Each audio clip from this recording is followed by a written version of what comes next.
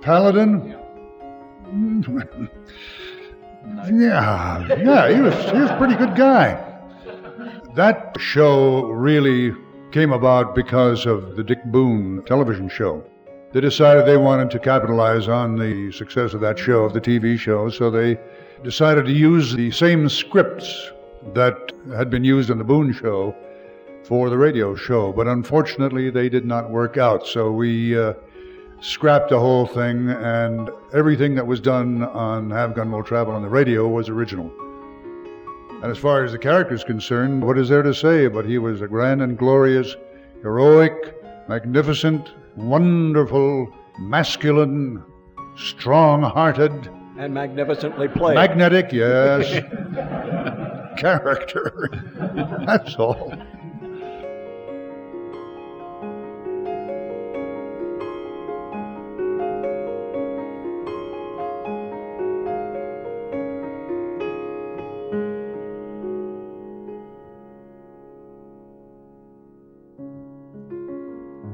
Welcome to Breaking Walls, episode 136. My name is James Scully. Tonight on Breaking Walls, we spotlight John Dehner and Have Gun Will Travel. If this is your first time listening to Breaking Walls, welcome to the show. You can find this series on every podcasting platform and at thewallbreakers.com. Tonight's opening theme song is George Winston's Living in the Country from his 1991 album, Summer.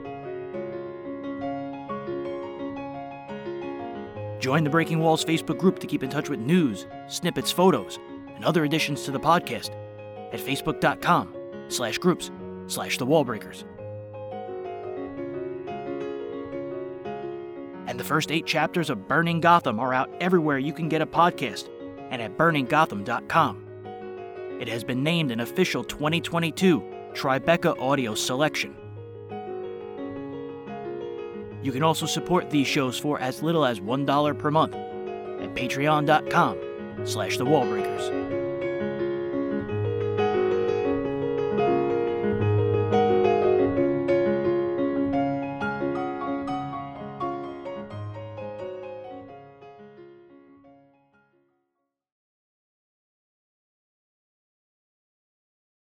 My career as an actor has been spotty. I started out in New York in 1935.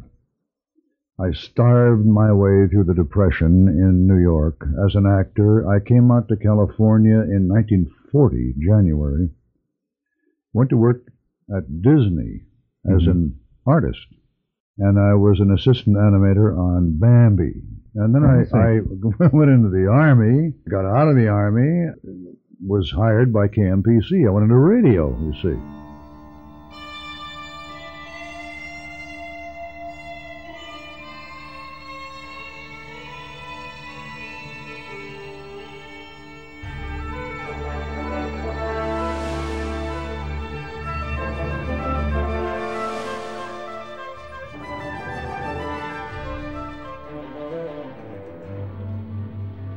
John Dehner was born John Forcum on November 23, 1915 in Staten Island, New York. His father Leroy was an artist. His career allowed John to attend school in Norway and France. John was also a gifted artist and pianist. He studied at the Grand Central School of Art in New York, while simultaneously getting into acting. Forcum's talent took him west. He found animation work at Disney before landing a job at KMPC.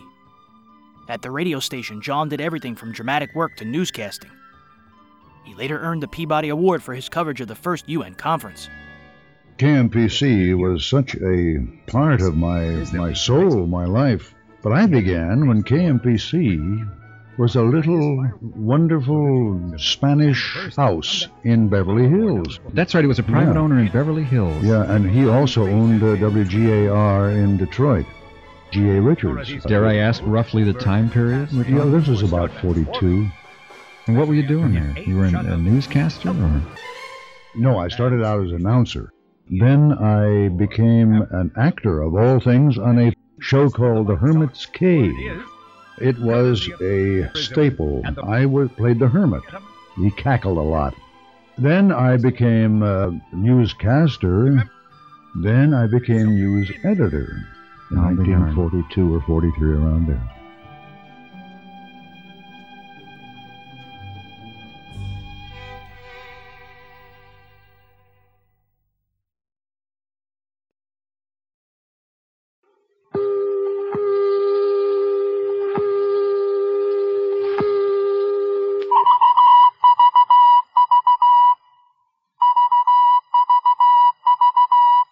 This is Robert St. John in the NBC newsroom in New York. Ladies and gentlemen, we may be approaching a fateful hour. All night long, bulletins have been pouring in from Berlin claiming that D-Day is here, claiming that the invasion of Western Europe has begun. Let me read you several of the latest bulletins. One says that a report, unconfirmed by Allied sources, of course, says that heavy fighting is taking place between the... He spent the last half of World War II in the Army. After being honorably discharged, he returned to California. Now using his mother's maiden name, Daner, he hoped to act. I just drifted back into acting. Every radio personality or person or who had been an actor or who was an actor in radio all wanted to be actors in motion pictures. I became an actor in motion pictures. I drifted into that business. At the same time, I drifted back into radio acting. Lawrence Dobkin remembered how difficult it was for an outsider to find Hollywood work. Hollywood radio on the West Coast was very closely knit. I remember working regularly on East Coast radio, and I told a group of people I was coming to the West Coast for a lot of reasons. 3 or 4 of my good friends in New York radio said, "You're going to be very hard-pressed to earn a living. They will not let you in. You're going to have a rough time. You don't know what a closed shop that is. It starts with the directors, the actors, but basically the directors and the writers have a very rigid attitude toward incoming talent, much more than New York." And I was getting this from Ted DeCorsia, Santos Ortega, the guys I was working with. I found that to be quite true. I came out from New York with my own series on ABC. I was starring in a show, Ellery Queen. I was the 11th or 12th Ellery. And the show provided me with, a foothold, and I felt quite comfortable because I thought they cannot ignore me. I am here doing a show every week, and they must hear it, and they must allow me entry and give me auditions, etc. Not so. It was enormously difficult. And Lillian's experience with Bill Spears saying, "Nope," is quite typical. I think it was Norman Macdonald, not with Gunsmoke, but something else, who was the first West Coast director to allow me in to his normal casting procedure. And then Dwight Hauser, rest in peace, at ABC. After that, it became a little easier. But when Ellery Norman was not that entrenched. I mean, when we started, he was sort of a beginner himself. That's right. And I think that helped. He was more flexible. But Daner had good timing. Thanks to William Paley's package program initiative, CBS was piloting dozens of shows. By 1948, he was a regular on the network, where a new crop of directors like Elliott Lewis and Norman Macdonald joined veterans like Bill Robeson and Bill Spear. On August 1st, Daner appeared on Escape in Bill Robeson's production of The Man Who Would Be King. Fed up with the everyday grind? Tired out from the summer heat? Want to get away from it all? We offer you Escape. Escape, designed to free you from the 4 walls of today for a half hour of high adventure. You are making your painful way over the great India desert, alone and dying of thirst, while behind you, pursuing you, are the fanatical Kafirs who once bowed to you as king and now call for your life.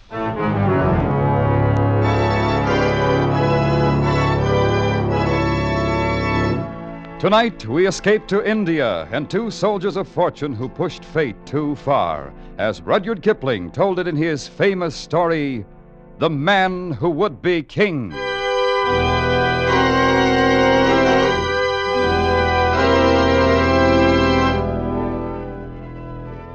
One Saturday night, it was my unpleasant duty to put the paper to bed alone. It was a pitchy, black night, as stifling as a night can be in India in June.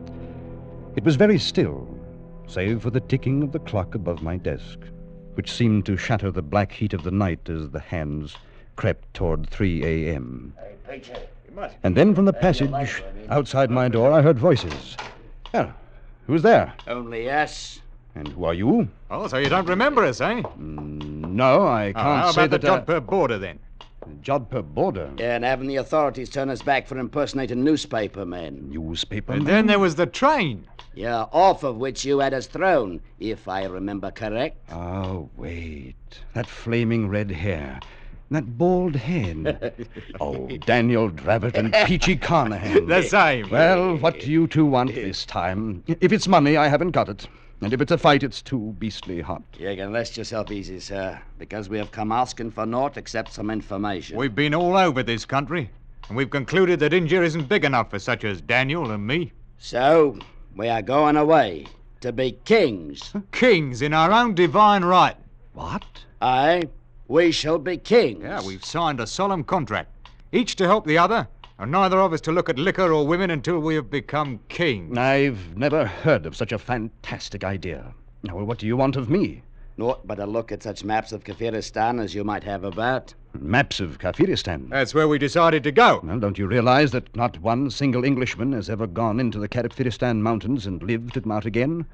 You're a good deal more likely to become dead men than kings. Yeah, we'll sure Anyway, see. I don't believe you have the slightest intention of traveling a mile outside of Delhi. Then you should come down to the Sarai marketplace in the morning, down where the caravans leave for the north. Now, look, you two. I'm a newsman, not a nomad. Now, why should I come down to that filthy pest hole? I'm not so sure that you're either. Well, what do you mean? You say you're a newsman, but here's the chance to see the start of the greatest story of all time. And you'd pass it up. Because you're too blasted lazy to get up that early in the morning. Come along, Dravett, me lad. Yeah, but if you should have a change of heart, come to the Sarai in the morning and see whether we be liars or not. And so they left, those two lovable scoundrels. And I sat... Well, Escape was an anthology show. In the truly brilliant thinking of show business at the time, since suspense was such a success, why not another show of the same kind? So Escape was pretty darn close to suspense, and very often we used the same material. The assistant director, who was Norman MacDonald for most of the Escape series, when I was doing it, the assistant director's function was to time the rehearsals, time the show, and while on the air advise the director how he was running, fast or slow, etc., and generally to take care of the mechanical end of the production. I used the finest actors in Hollywood. Get this and get it straight. Crime is a sucker's road, and those who travel it wind up in the gutter, the prison, or the grave. This time, a platinum wristwatch, a body on a lonely strip of beach, and a case of heart failure in a Beverly Hills garage, all added up to blackmail, 25 years old. And a killer who would never be caught. It happened like this. From the pen of Raymond Chandler, outstanding author of crime fiction, comes his most famous character in The Adventures of Philip Marlowe.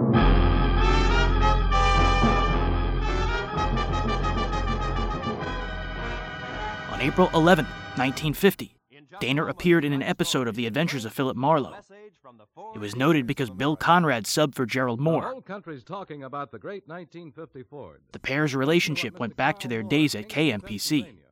One interesting sidelight that Mr. Daner mentioned to me off the air was that he was at KMPC with the man who starred in Gunsmoke, William Conrad. They both worked at KMPC back in the 40s. 1942, 43. Wow. Bill was, he read poetry. Yeah. I can imagine that, though, with that voice, that he would be fantastic. I bet he would have been. I bet he would. Another great radio voice. Oh, we were so innocent. We thought we were so great.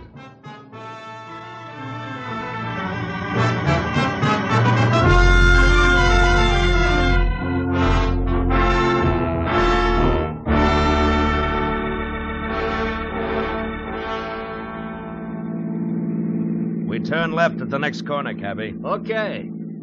Boy, this Beverly Hills in a sunny afternoon is really something, ain't it? Yeah. Wide streets, classy homes. Boy, these jokers got it made. Some life. Nothing ever gets to them to bother them except the income tax, maybe. Yeah. Here it is, mister. 8834 Beverly Road. What a joint. Yeah. Wait for me, huh? Sure, mister.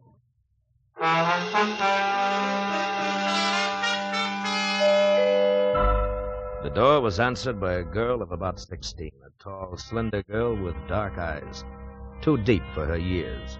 Oh, come in, won't you? I believe Dad's expecting you. She led me across a living room as dignified as the lobby of a bank to a door that she opened. If you'll wait here in the library, I'll tell Dad you've come. The library of Stanley Towner, my new client, was as somber as his living room, except for one thing. Over a fireplace that half-filled one wall was a life-size portrait of a woman, a most beautiful woman. Could have been a painting of what the girl who had just left would look like in another 25 years. I was still staring at the picture when Stanley Towner came in. That's a portrait of Margaret, my wife. We lost her 1 week ago today. I'm sorry, Mr. Towner. Well, we'd been expecting it for over a year. The doctors had warned us, but even when you're braced for a blow like that, Yes, I know what you mean. It was her heart, Marlowe. She was coming home from a shopping trip in Westwood last Tuesday evening when it happened. She had her own car and was just pulling into the garage here when the attack seized her. Catherine, my daughter, and I both heard her car hit the garage wall. We ran out and found her. The doctor did everything possible, but Wednesday morning she was dead. I'm sorry. It's all right, Mr. Towner. I must tell you all this because the reason I called you here has to do with Margaret's death. I don't understand. I've got to get Margaret's watch back. A what? A watch? Yes, a wristwatch. It's, well, I'll try to explain. I loved my wife very deeply, Marlowe. Now that I've lost her, the most important thing in the world to me is the preservation of her memory. Can you understand that? Well, it's natural that you'd cling to things that remind you of her, Mr. Towner. Now what about the watch? It's lost. Somewhere in Camino Beach. You know where that is? Yes, a few miles below Redondo. Yes, that's right. Well, the day Margaret died, I had taken her watch with me to have it repaired. I went down the coast on some business, and on the way back I stopped at Camino Beach for lunch. A place called the Trade Winds. You had the watch with you when you went in? Yes, in my overcoat pocket. I came out and got in my car and was halfway back to my office before I realized it was gone. I've got to get it back, Marlowe. How much is it worth? In cash, about $500, but to me, now, it's worth 20 times that. What's the watch like? It's a Benrus, platinum, and set with emeralds. Mm-hmm. I gave it to Margaret on our 20th wedding anniversary. There's an inscription on the back to Margaret from Stanley with eternal love. I know that watch is somewhere in Camino Beach. Can you find it and bring it back here to me? There's nothing more you can tell me? Unfortunately, that's all there is. I'll do my best, but I can't guarantee a thing. By the early 1950s, Daner had appeared on the NBC University Theater, the Screen Directors Playhouse, Escape, and The Whistler. And headed for the ocean. The horror story of all horror stories, for me, it was George Allen, wasn't it, who produced The Whistler? Yes. Okay. Didn't we have two shows, one for the West Coast and then another TC, on separate days? No. Same day. A few hours later, whatever, just difference in time. I was into horses at the time. I did the show, I had the lead, did the show, went to the stable, saddled up, climbed aboard the horse, rode across the bridge, through the boondocks, up into Griffith Park, clippity-clop, hours later. Suddenly, the blood left my face. I said, holy God, I'm on the air. I'm sitting on a horse in the middle of Griffith Park. Now, what do? Nothing. You just clippity-clop back. Rush to the studio. Tell us the truth, except that you say the horse got a pebble between his hoof and his shoe. George says, "It's all right, John. Fine. We've covered you. Everything's okay." And I said, "Oh, God. Thank you. Thank you." It happened a second time. The same damn thing. Maybe 6 months later. On a horse. Blank. God, I'm on the air. Can you imagine? Why did you get away with it that time? Yes. And he kept hiring me. I gave him some excuse, and he said, "It's all right, John. We're covered. Everything was fine." And I kept working for George. But a few minutes later, we rounded a corner of the place. Daner became a regular on Gunsmoke after its 1952 debut. This is from the December 7th, 1952 episode called The Cabin. And pounded on it.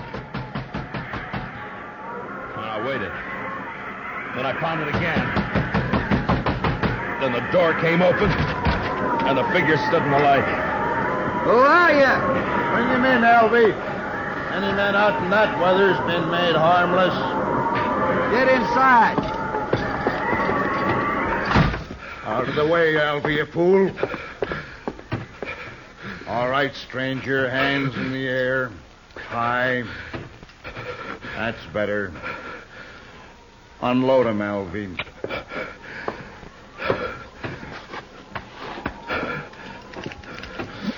Nice gun, Hack. Real nice gun. Shut up. Now, take him down, stranger. You can come up to the stove now, but don't try nothing. I'll cut you in half with buckshot. He was a burly man with flushed cheeks and a wild red beard and a great shock of red hair. Even his hands and fingers bristled with it. He sat on a stool by the stove, a shotgun across his knees. And his eyes never left me. The other one, Alvy, had a body of an underfed boy, but he was completely bald, and his skin was tight and dry. He looked like a naked skull. And his eyes, well, something had touched Alvy. You look half froze, stranger. You must have wanted something real bad to go out in weather like this. I never saw him around here before. In those days, it was an absolute ball. We'd do 2 shows on Saturday. We'd do one in the morning, go to lunch, and there'd be one in the afternoon. And the total, we'd probably start at 11 and be through by 3:30 or 4 or something like that. And it was joyful. It really was. Everybody looked forward to coming to work. Daner spent the next 6 years playing a variety of parts on shows like Gunsmoke and Johnny Dollar. He was a toothless drunk, a dashing leading man, a vile psychopath, a pillar of the community, and a no-nonsense anti-hero. Oh, they were the most happy because, for one thing, we all knew each other. Once the show was established, and we were rather established as a group, we worked so well together. We knew what the others' reactions were going to be, and we felt at ease personally with each other. For instance, we'd come to work in the morning, and we wouldn't get down to the first reading for an hour. We'd be sitting around with Danish and coffee, jabbering, just having a marvelous time. It is from this kind of intimate relationship with the other actors, the other people, let alone being actors on the show, allowed you a tremendous inner freedom, a relaxation, a feeling of comfort, that there was no tension at all. In 1955, Gunsmoke's success led CBS and director Norman Macdonald to launch a second adult Western called Fort Laramie. John Daner auditioned for the lead on July 25th, 1955. Had a walk. Ho! Had a trap. Ho! Hot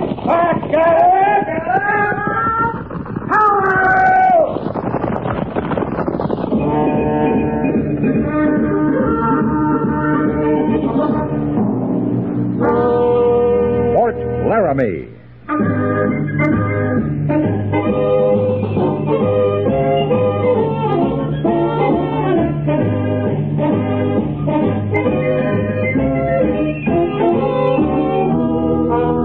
Fort Laramie, starring John Daner as Captain Lee Quince. Tales of the dark and tragic ground of the wild frontier. the saga of fighting men who rode the rim of empire, and the dramatic story of Lee Quince, captain of cavalry.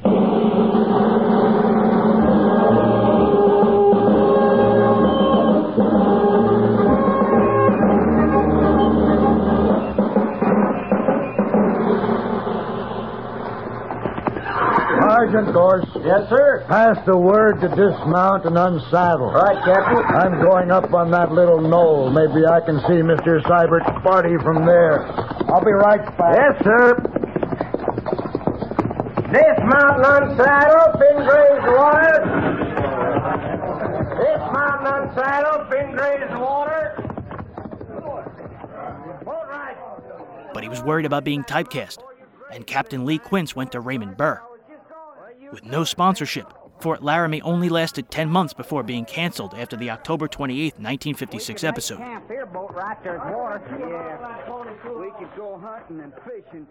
I did every accent known to man. South Slabovian, East Yemeni, and I did it with absolute perfection because nobody knew what they sounded like. Not a soul. The director or producer said, well, can you do this and that? And I said, of course I can. And you did it? And he said, beautiful. Because he didn't know what it was supposed to sound like. Gunsmoke remained CBS's only Western until February of 1958, when Daner was cast as J.B. Kendall in Anthony Ellis's production of Frontier Gentlemen. Kendall was an English journalist writing for the London Times, weaving his way through the western territories of the U.S. in the late 19th century. The only background I can give about him is what I know about him from my personal experience, having met him, but only in Hollywood. I didn't know very much about his background before he arrived here. No, I didn't know. He was English, you know. He's English, yes. And his mother was Effie Kalish, a pianist. As a matter of fact, she taught me piano. She came over here with the English pianist by the name of Solomon and brought her family and her husband, who was also her agent. Tony was very musically inclined, and music played a very important part in his, not only the production, but in the writing, in his mind. He wrote musically in many respects. Tempo meant a great deal. Dynamics meant a great deal to Tony. He was a very, very broad, very warm, very kind, lovely, lovely man. And a very sensitive man. Extremely sensitive, yes, absolutely. My hotel room was a palace in comparison to the cabin on the riverboat. After cleaning up, I went downstairs to the saloon bar in the hotel, ordered a drink before dinner. The place was practically empty, but I wasn't alone for long. Hi. You're the English fella, aren't you? Kendall? Yes, that's right. I'm Lila. I work here. Frank Clanton said be nice to you. I'm being nice. You want to buy me a drink? It's on Frank. Oh, delighted. Bartender. Champagne, Harry. Yeah. Frank says it's not ladylike to drink whiskey. Hey, what'd you do to that man? I never seen him like this. He thinks I'm going to write about him for my paper. Are you? More than likely. You going to write about me, too? If you want me to. I'm Dick Farley's girl. Dick doesn't like you. He got mad when Frank said to be nice to you. Does everybody in South Sunday do what Clanton tells them to do? Sure. Why? Here's your drink. Oh, okay. Well, good luck. Look here, Lila. What about Clanton? You seem like a nice fella. Don't ask questions. Well, what about you, then? Me? What do you care? Where are you from? I was born in Ohio. Got married and came out west. 5 years back, my husband got killed in a gunfight. I don't know. I kind of drifted around. Ended up here. One place as good as the next. Is it? Yeah, I guess. What about you? Your home's in England, huh? It was. You one of them lords or dukes or something? No, not exactly. Married? No. Must be interesting traveling around, seeing new things. Oh, it has its advantages. But I suppose you'll be glad to get back home. Well, let's just say that one place is as good as the next. Oh. You can't go back, huh? Trouble? In a way. Look, your friend's just come in, Mr. Farley. Listen, you be careful with him. Dake can get awful mean. Well, doesn't he take orders from Clanton, too? Don't talk smart like that to him. It riles him. Ah, Mr. Farley. Good evening. Would you join us? No. I just come to say don't you get no ideas about Lila. Now, what ideas do you think I'd have? I'm telling you. You're telling me what? Keep your hands off my girl, you understand? My dear fellow, I haven't touched your girl. The thought never entered my mind. We were just having that drink, Dake, like Clanton Lila, said. you keep out of this. You know that I find your manner toward this young lady rather offensive. Well, you're just asking for trouble, aren't you? Not at all. Now, you think you can come in here with your fancy talk, your fancy ways, and make a fool out of me? Now, maybe Frank's a sucker, but not me. I don't like you. I don't trust you one bit. Mr. Farley, it couldn't be of less consequence. What do you think of me? He'll kill you just like he... Shut up. That I don't stand for. Chum. Let's see you.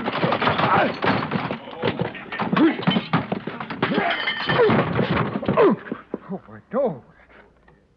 My nose. Imagine it's broken. Now, if you don't mind, I'll relieve you of these. A chap of your disposition has no right running around with even one gun, let alone two. Hand up, will you? Come on. You should have killed him. What on earth for? Listen, there's two more besides Dake and Clanton. They'll get you. You won't have a chance. I think you'd better clear out before Mr. Farley stops bleeding. He's not going to be in a very nice mood. Where are you going? Down to Mr. Clanton's office. I've got to have a little talk to him.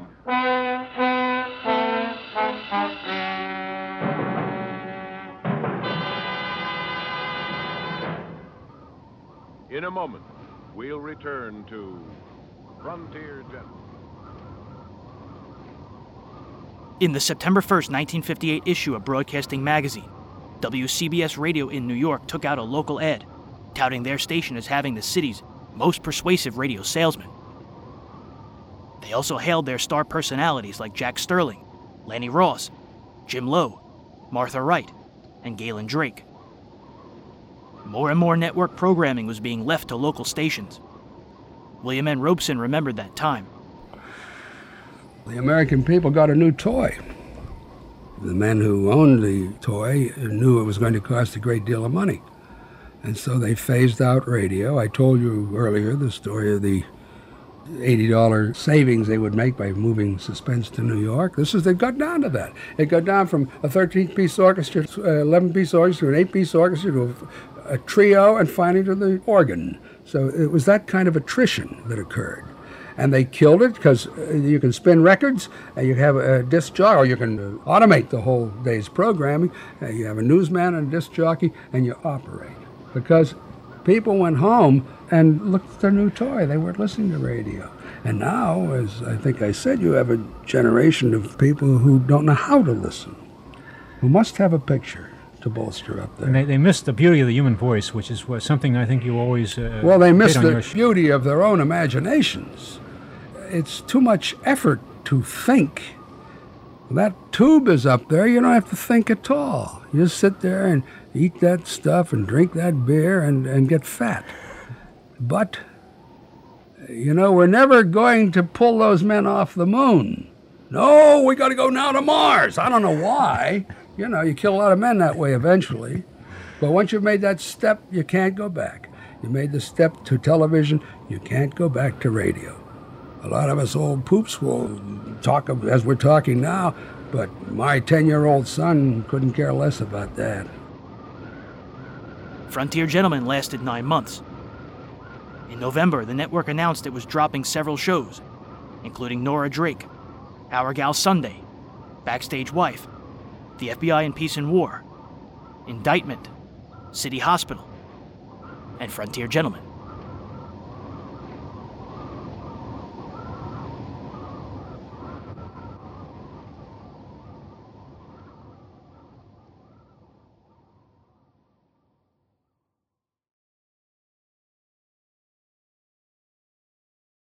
One of the nicest things of the Saturday morning table reading was when Parley Bear would arrive with 2 enormous boxes of goodies from Benish's Bakery, which was a marvelous bakery.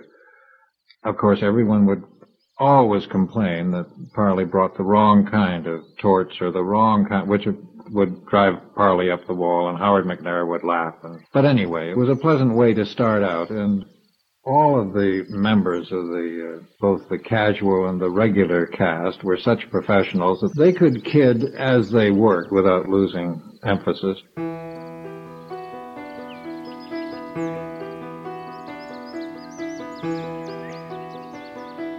The six of us are here have worked together on hundreds, perhaps thousands of occasions. And there was always something, to me anyway, that was rather special about CBS and CBS Productions. And I think a large part of that, certainly in my estimation, was due to a man named Norman Macdonald. You're here. He started as a page. He started as a page boy, worked up to an assistant director, a clock watcher, later became a director on his own, and I remember working on his first show, which was a rebroadcast of an old local show called Romance of the Ranchos, and it was supposed to go on the Western Network. Actually, I think it dead-ended in the basement. Nobody ever heard it. But at any rate, Norm started that way. He was a man of infinite good taste, infinite good humor, and was able to somehow or other bring a cast together. Harry, he loved actors, which you can't I say. think that's correct. Yeah. He did. He loved actors, and working together, as most of us did, almost every week on Gunsmoke in particular, he developed a sort of a rapport which you find only in repertory companies. And I'd like to vote him thanks for what he did for me. Oh, my. Indeed. I second that. By 1958, Norman Macdonald was a radio veteran with thousands of broadcast hours under his belt.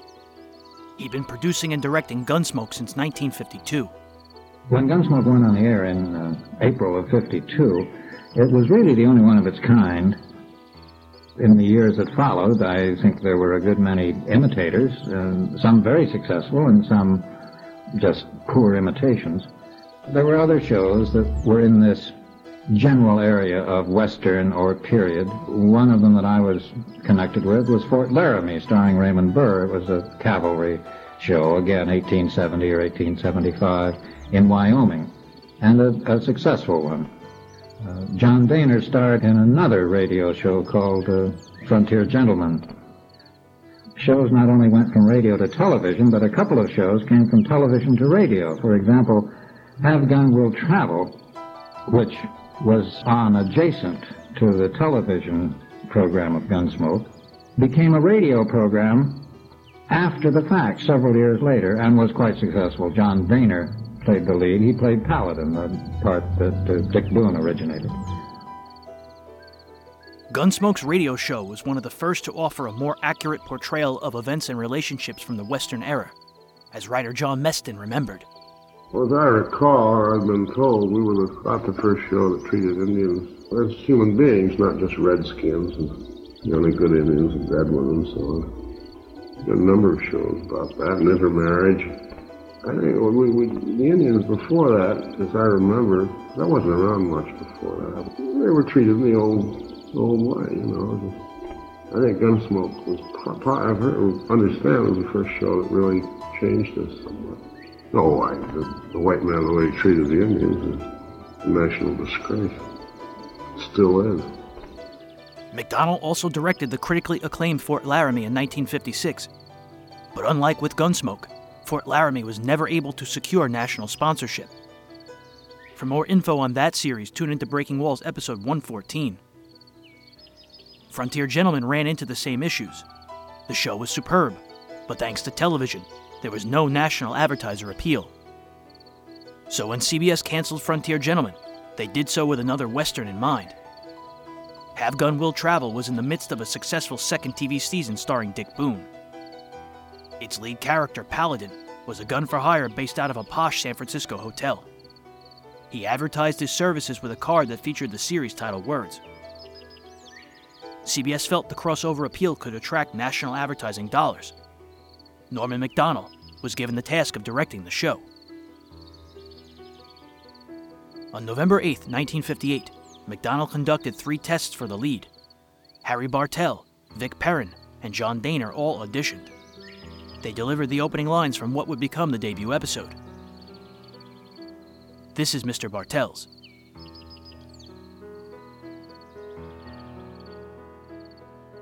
The following are the Paladin voice tests to be delivered immediately to Mr. Howard Barnes.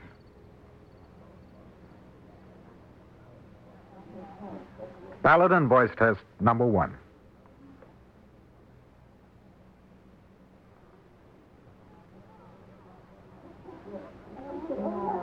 And come back to the Hotel Carlton next time you're in San Francisco, sir. Oh, good evening, Mr. Paladin. Evening, George. My key, please. Good evening, Mr. Paladin. Good evening, my dear. How nice to see you. Is it? Haven't you been avoiding me lately? Well, not at all. It's just that I've been out of town. Mr. Paladin! Mr. Paladin! Over here, hey, boy. You'll pardon me, my dear, but perhaps you'd wait for me in the lounge. If you don't take too long. I won't. Hello, hey, boy. Oh, yes, sir, Mr. Paladin. I look for you. I get your papers from all places in West, like always. Fine. Put them in my room. I'll be up later. Right now, there's a young lady who... Oh, but I think something you want to see. In this journal from New Mexico, I mark, here. You read. It looked like they need Mr. Paladin and his gun, huh? Maybe so, hey, boy. Thank you. Now, get me pen and paper, please. Oh, yes, sir. Right away. Good, good. You send cards, have gun. We'll travel. John Dehner would ultimately win the role.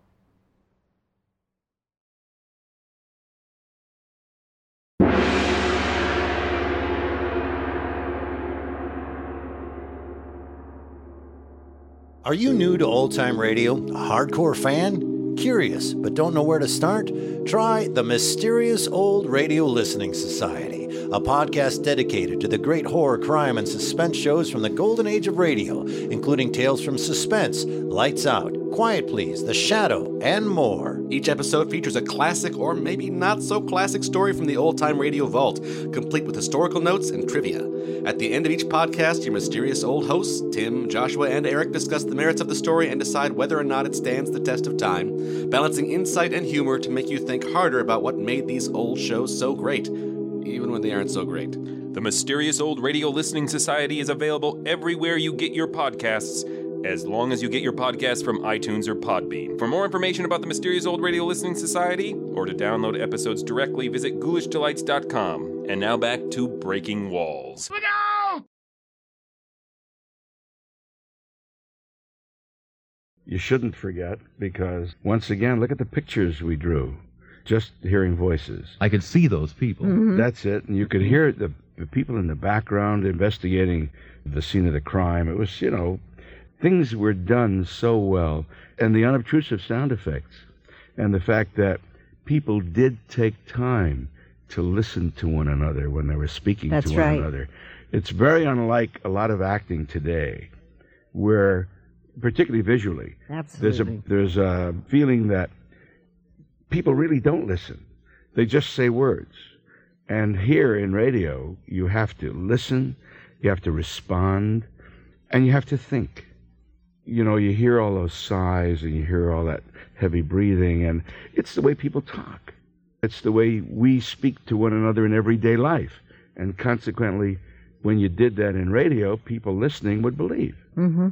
Overlapping the whole everything. Thing. Yeah. If it was necessary, sure to overlap. Do you have to be, do you think, a better actor or actress to do radio? Oh, absolutely. Absolutely. Really? Because everything was voice? Well, a lot of film actors couldn't do radio, so that indicates to you right then. I mean, they literally were not able to transpose the word into any sense. It wasn't so much that they couldn't read, because that was a problem with some people who cannot. I don't mean that they didn't know how to read. They knew how to read, but... I meant that reading words off of a piece of paper become traumatic for some people, so that they lose the trend of what they're trying to do or trying to say. Whereas those of us who were fortunate enough to work in the business regularly had a certain facility. We had a facility to read the words off the piece of paper, make sense out of them, as Shirley just said, and also to make them mean what the character meant, so that we were able to become performers in the body of the script and in the body of the character we were playing. How else could many of us have done multiple characters? We couldn't, I mean, the face and the body didn't go with the voice and the character that we were playing. There were no boundaries to radio acting. If you had the voice and if you had, I think, the talent, let's be honest. But the facility to read was part of the talent. People see us everywhere. They think you really care. But myself I can't deceive. I know it's only make-believe.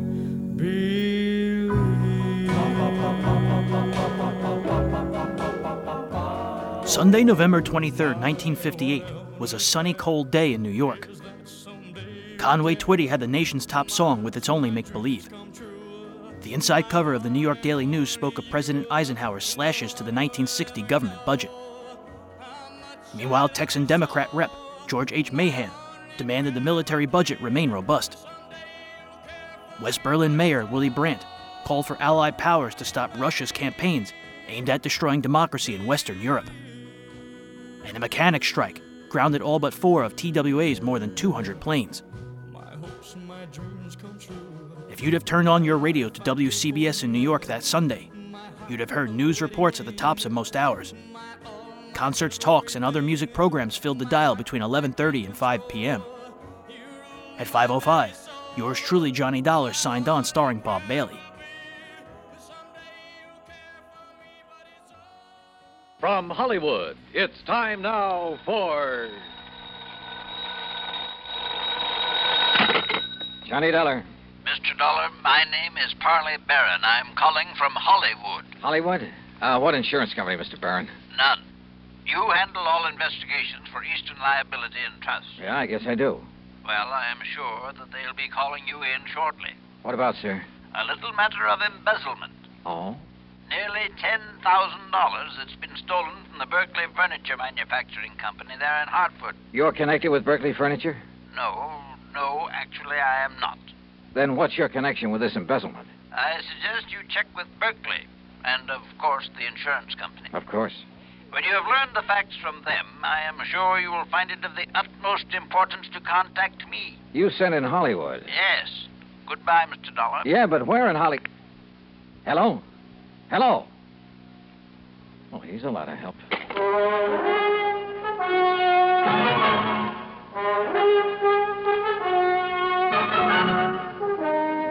Bob Bailey in the exciting adventures of the man with the action-packed expense account, America's fabulous freelance insurance investigator. Yours truly, Johnny Dollar.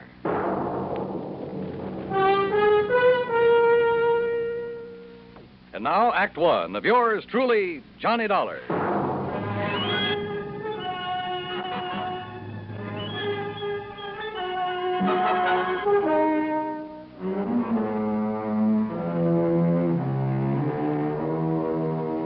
Expense account submitted by Special Investigator Johnny Dollar to the Eastern Liability and Trust Company Home Office, Hartford, Connecticut. Following is an account of expenses incurred during my investigation of the Hollywood mystery matter. Expense account item 1, 10 cents for a phone call to Hal Speidel, who's my regular contact at Eastern Liability and Trust. Well, hi, Johnny. Nice to talk to you again. Yeah, nice to talk to you, Hal. Listen, have you received a report of loss from the Berkeley Furniture Manufacturing Company? Well, they're a client of ours, but no. What makes you ask a thing like that? A phone call I just got. They called you direct? Well, somebody did. A man by the name of Parley. Wait a second. Yes, Miss Turner. Who? Hold everything, Johnny. I'm holding. Hey, what did you say? When? We'll find out how much. Johnny. Yeah? You've got an assignment, boy, and it's Berkeley Furniture Manufacturing Company. Embezzlement? Yes. 10,000? But how you found out about it? Listen, they just found out about it themselves, so get on over there and see what goes, will you? Hal, will do.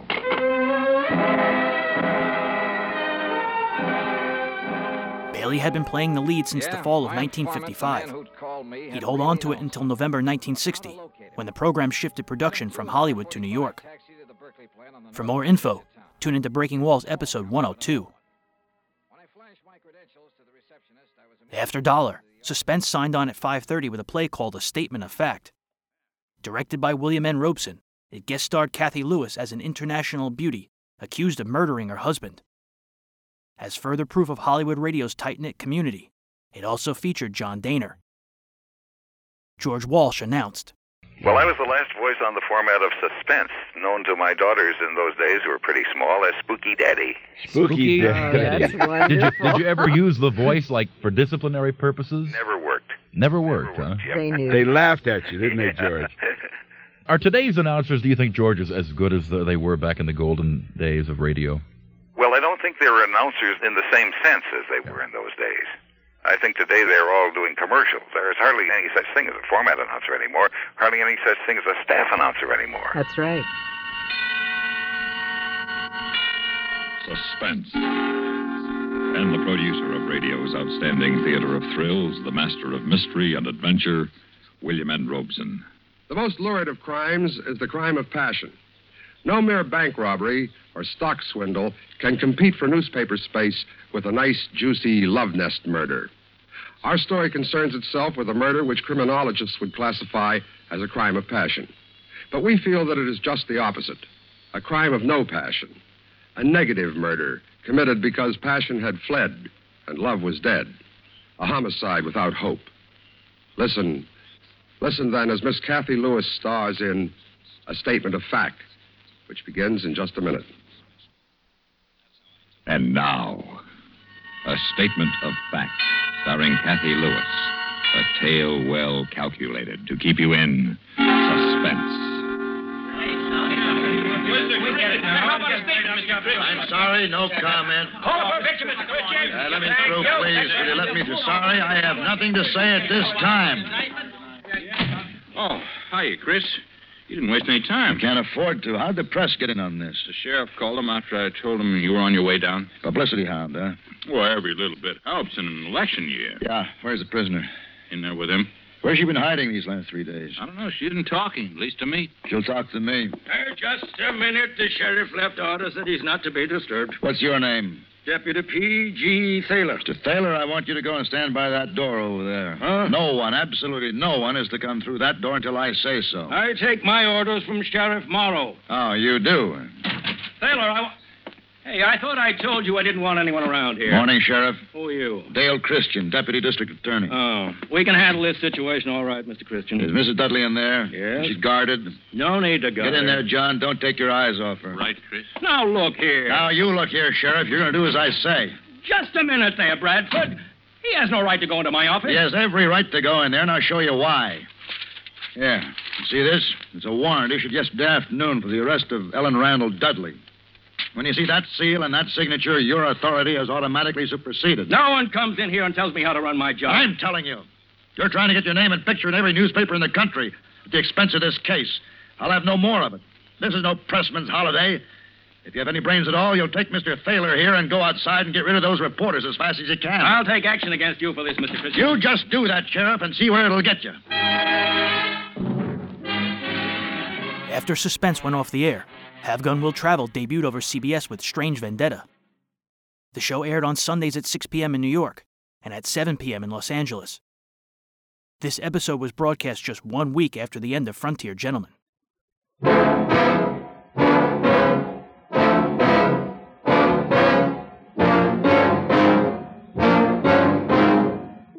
Sit down, gentlemen, and sit still. I've come to order a coffin for the first one of you who makes a move.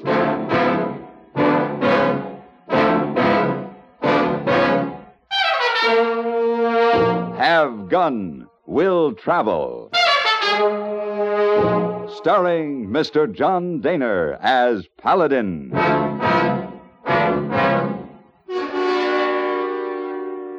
San Francisco, 1875. The Carlton Hotel, headquarters of the man called Paladin.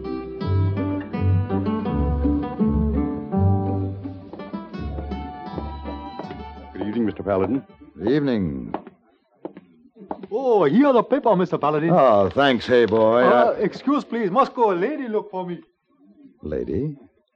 What lady? Well, I should say it is a lady. Oh, very sorry. Could not catch tickets to opera. All sold up. Oh, I had so hoped to see tonight's performance. And you still can. Oh? I couldn't help overhearing your difficulty. I have an opera box if you would care to be my guest. Oh, thank you. But we could not presume on your courtesy. We? My husband and I, Senor... Paladin. Oh. Now, of course, the invitation extends to him also. We have been looking for you, my dear. Oh, Miguel. Senor Paladin, this is my husband, Senor Rojas. Senor? And Dr. Mayhew. Great pleasure, Mr. Paladin. Dr. Mayhew. Senor Paladin has kindly offered us his box at the opera tonight. There were no more tickets. Very kind. Dr. Mayhew is, of course, included in my invitation. That's very gracious of you, Mr. Paladin. The invitation is accepted? We accept, on the condition that you join us and be our guest for dinner, Mr. Paladin. Is that not correct, my dear? Quite correct, Mr. Paladin. Until this evening, then, buenos dias. Mr. Paladin? Oh, yeah. Oh, her husband don't like you. I'm afraid you're right. But then, why should he? No one could be more at home with history than Edward R. Murrow. For more than 20 years now, he's focused his attention on world affairs, broadened his viewpoint with travel, and sharpened his perspective by meeting and getting to know many of the leading statesmen of our time. 5 evenings a week on CBS Radio, Edward R. Murrow shares his experience with you. For a clear, concise report on today's important developments, join us on most of these same stations when it's time for Edward R. Murrow with the news. A fuller understanding of current events is waiting for you, too, on every lively edition of our World News Roundup. 7 mornings a week on CBS Radio, the World News Roundup takes you to the scene of the news for eyewitness reports by CBS News correspondents. Hear what's happening direct from where it's happening. Get the feeling of the news along with the facts as our World News Roundup comes your way at breakfast time tomorrow.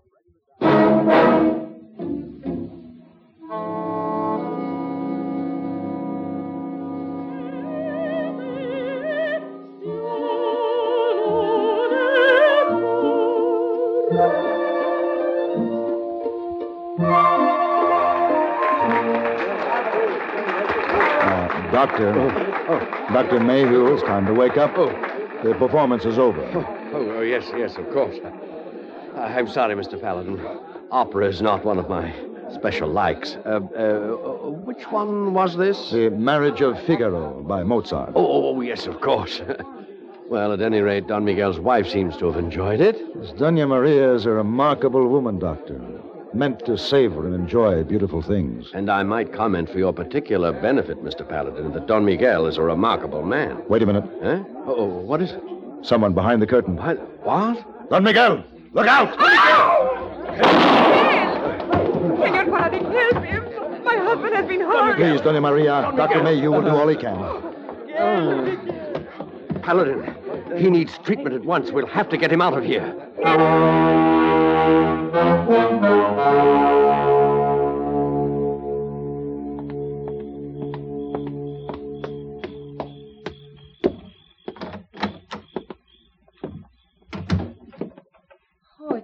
It is you, Senor Paladin. Yes. Any news?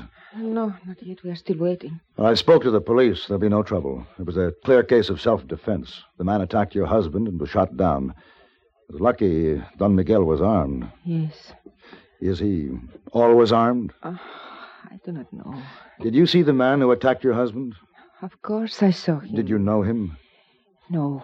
The man looked very surprised at the way things turned out. Why doesn't Dr. Mayhew hurry? Doña Maria, has Don Miguel ever been attacked like this before? No. Yes, he has. There is no need to lie about it. It's an insane blood feud that has cost many lives already. This was bound to happen. They failed tonight. They will not fail another time. Blood feud? Perhaps I can help? This is not a tragic opera, senor. In this case, death is very Doctor, how is he?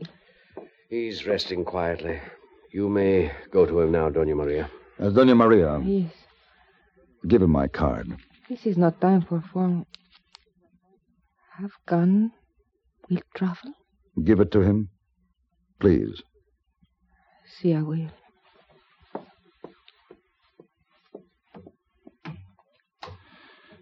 Well? The wound itself isn't too serious, but I don't like the looks of it. Why, Doctor? What's the problem? There was poison on the knife blade. Nothing familiar. A plant substance of some sort. Well, the question is, will Don Miguel live? Yes. For perhaps a week.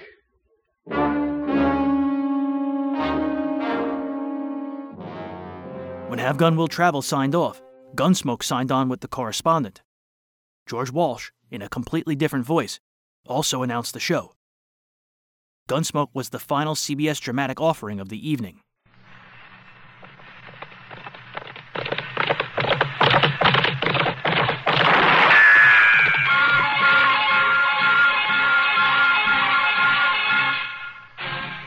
Around Dodge City and in the territory on West, there's just one way to handle the killers and the spoilers, and that's with a U.S. Marshal and the smell of gun smoke.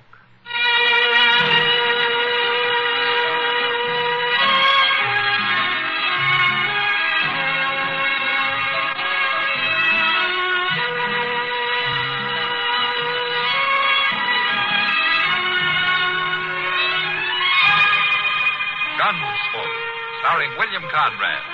The story of the violence that moved west with young America. And the story of a man who moved with it. I'm that man. Matt Dillon, United States Marshal.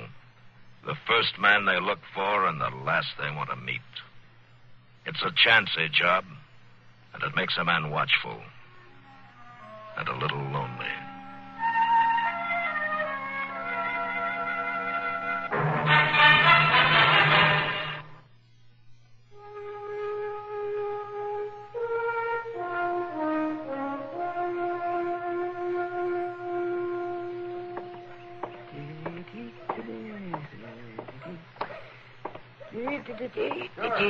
Your name is spelled right, if at all. Just see here now. I'm sorry. What's I didn't see you. Yeah, ought to look where you're going. You're right.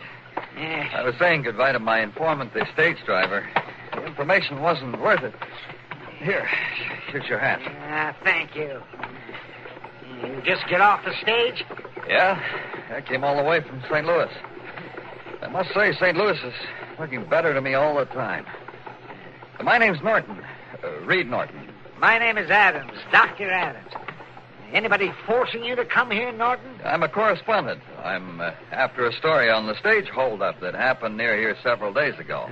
Heard about that all the way to St. Louis, did you? Oh, your Western shooting matches get a lot of publicity. Well, if you know all about it, why did you have to come to Dodge? Well, I want the real story. Not some romanticized account. Hey, maybe you can tell me what you know about it, eh? Mr. Norton, since you're so interested in the real thing and all, I suggest you get your story from Marshal Dillon. Huh? Now, he'd be the man with the facts. Oh, and a swagger to go with him, I suppose. That's sweet. Why don't you find out for yourself? I'll do that, Doc. I'll just do that.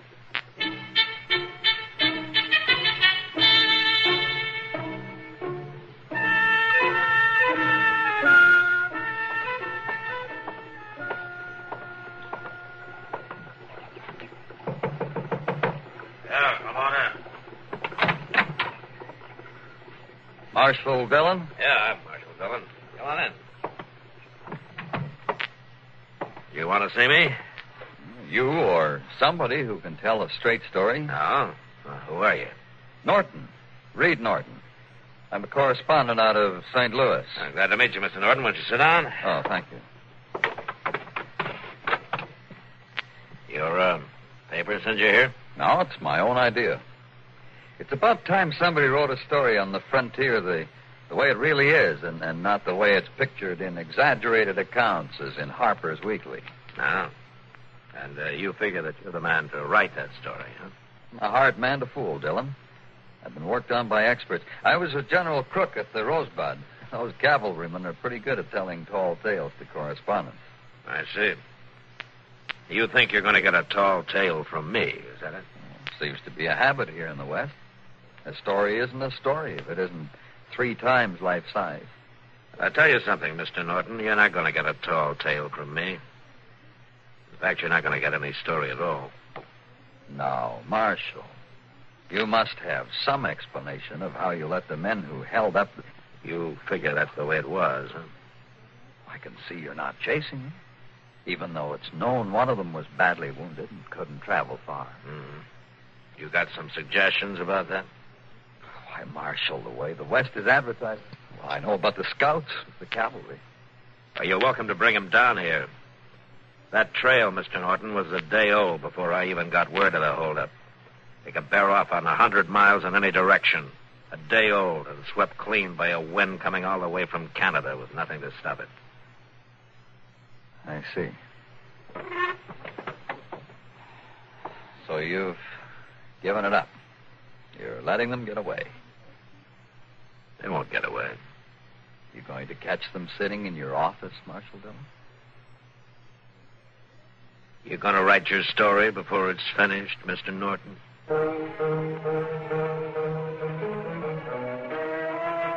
Do you remember the princely sum of money, perhaps, that you made as an announcer for a network radio program in those days? Oh, I think we got $40 maybe. For a program? Yeah. $40. Does that compare with the memories of Jack Crucian and Shirley Mitchell? I'm glad to get it. You bet. Pay has gone up over the years. Yeah, now we get $42. $42.50. You're talking to 3 scale workers here. As a matter of fact, I remember one time when I looked into the booth to do the closing credits and the last commercial, and from Norman McDonald, the director, I got a signal to stretch, and then from Frank Paris, the assistant director, I got a signal to hurry up, both at the same time. Then they looked at each other and completely broke up, and it left me with little to do.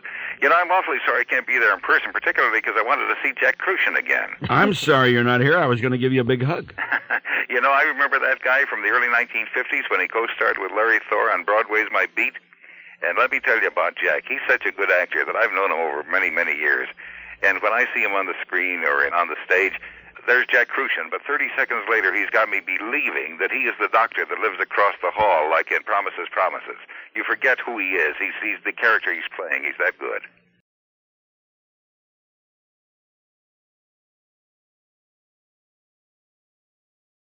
On February 1st, 1959, Have Gun Will Travel broadcast an episode called A Matter of Ethics. The program's opening was a 4-note motif, composed and conducted by Bernard Herrmann. The show's closing song, The Ballad of Paladin, was written by Johnny Western, Dick Boone, and program creator Sam Rolfe. Western played the song for the TV show.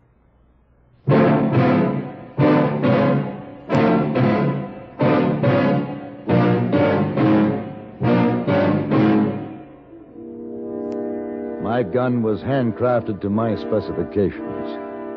I rarely draw it unless I mean to use it.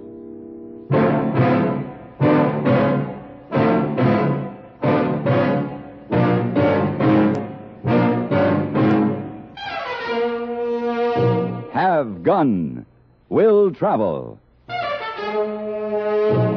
Starring Mr. John Dehner as Paladin.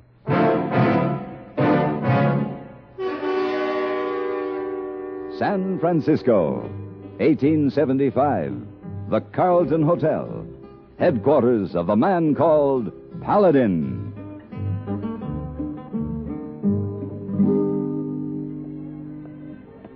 Oh, Mr. Paladin. Yes? About that imported silk shawl you ordered as a gift for a lady. Oh, yes. Very pretty. But you didn't say about the color. Is it for a blonde or a brunette? Why, I'm not sure yet. Perhaps you'd better leave one of each. Just tell the clerk at the desk to charge them to my bill. Of course. Thank you, Mr. Paladin. Ah, there you are, hey boy. Oh, yes, Mr. Paladin. I have 2 messages for you. One from San Francisco City Jail. Mr. Holgate say he get your card and want you to come see him. Oh, yes, he's the murderer who's afraid he'll be lynched when they take him back to stand trial in some little town in Wyoming. Oh, and he say you better hurry. Sheriff come here and take him away on 9 o'clock train tonight. And the other message? Ah, pretty lady wait for you. Huh? Over there. Oh, it's too bad. What I tell her, Mr. Paladin? Give her my sincere regrets, hey boy. Tell her later. I have a train to catch.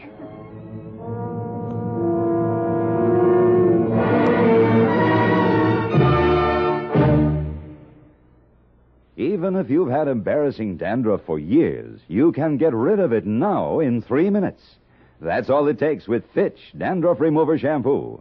Yes, unsightly dandruff's gone in 3 minutes with Fitch, quickest, easiest of all leading shampoos. What's more, using Fitch regularly is guaranteed to keep embarrassing dandruff away. Just apply in the unique Fitch manner. Before you wet hair, rub in 1 minute.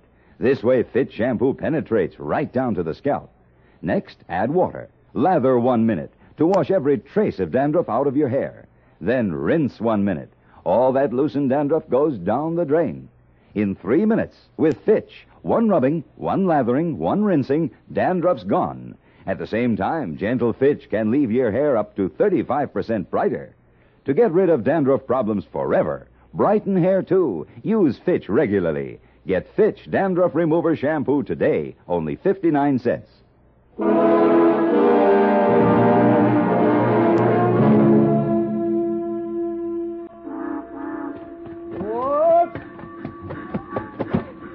You just made it, mister. Hey, give you a hand with that bag? No, thanks. I can manage. You carry it like it was eggs. Most room up in the front. Say, what's going on in there? Why, I don't know. It's that murderer. He's loose. Look out. Oh, I beg your pardon. Get out of the way. You seem to have gotten tangled up in an iron clothesline. Get out of my way, you crazy fool. Yes. Stop, Holgate. Stop right there. I'll blow you in half with this shotgun. Oh, you clumsy fool. Well, Sheriff, why didn't you just pull the trigger and end it right here? You might as well have. You just get back to your seat real careful like.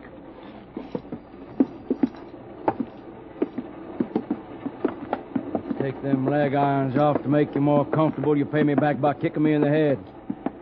You just catch me trying to be decent to you again. All right, now sit down. Take your leg out.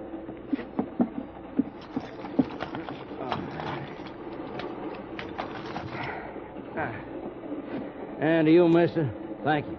Glad to be of help to an officer of the law. You're only helping a man get lynched, that's all. Shut up, Holgate. If you don't mind, Sheriff, I'd like to talk to your prisoner. Sure. That's it. Thank you. Mr. Holgate, you got my card. I got your message. You're a paladin? I figured you to be on my side. Who'd you say you was, mister? The name is Paladin. And your name? Sheriff Swink. Oh, what is this, a cozy chat? Listen, Paladin, I hired your gun to turn me loose. You're hired to turn him loose? Mr. Holgate has his facts slightly confused. Would you mind pointing that some other way, please, Sheriff? Thank you. Now, Mr. Holgate, what makes you think you'll be lynched? Easy. The town's named Bender, after Max Bender. It was his son caught my bullet. How did you come to shoot him? Oh, just an argument in a saloon, a few drinks. You know how it is. You had a gun? Well, he had one. Oh, sure. It was home on his dresser. Well, how'd I know that? I didn't notice. I see.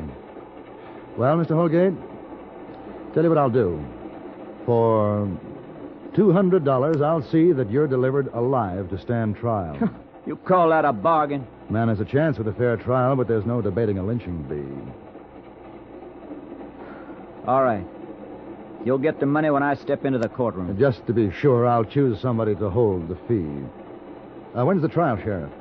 Circuit judge is due at the end of the week.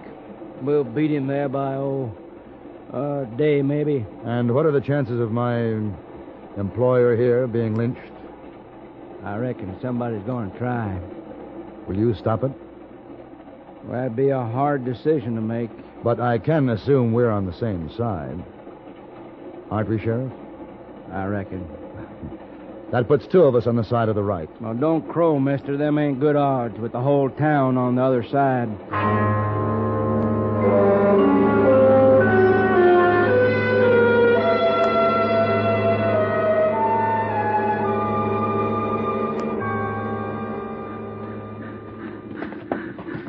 I never did like this town. Don't worry, you won't be here long. At least there's not a mob to meet us. Nope. Just the Benders over there. Who are they? Max Bender, his daughter Amy. The town's named after the old man. Howdy, Max. Miss Amy. Hello, Sheriff. How'd you know we'd come in on this train? We waited on every train. I wanted to see the man who killed my son. He's going to have a trial, Max. Yeah. My brother didn't have a trial. Now, Amy. Or a smart lawyer who might trick him to freedom or get him off with a prison sentence. But the man who killed him will have a trial. Who are you? Paladin's my name. Mr. Holgate hired me to see that he isn't lynched. So the gunfighters are all for law and order now, if the pay is right. No, Miss Bender, you don't buy law and order. You fight for it. Yes. Once you have it, you don't throw it away. Your father knows how hard law is to come by. There will be no trial. Your neighbors will come for him, Sheriff. I know you'll do what's right. I think he will, miss. And so will you.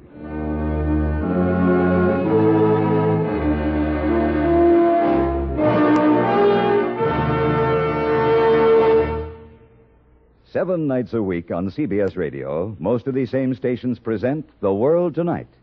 On The World Tonight, ace CBS newsmen broadcast direct from where the news is developing, along with well-detailed eyewitness reports on current events. The World Tonight brings you lively interviews with people in the news. When big things are happening in London, Paris, Moscow, Tokyo, or Rome, they're all within speaking distance on The World Tonight. For a penetrating look beneath the surface of the news, CBS Radio invites you to hear Eric Severide's news analysis. Wise in the ways of the news, Eric Severide explores a particular and important aspect each weekday evening. Invariably, he comes up with new keys to understanding. Always interesting, always illuminating, Eric Severide's perceptive news analysis makes an exciting companion piece to The World Tonight. Listen for both of these fine news features regularly.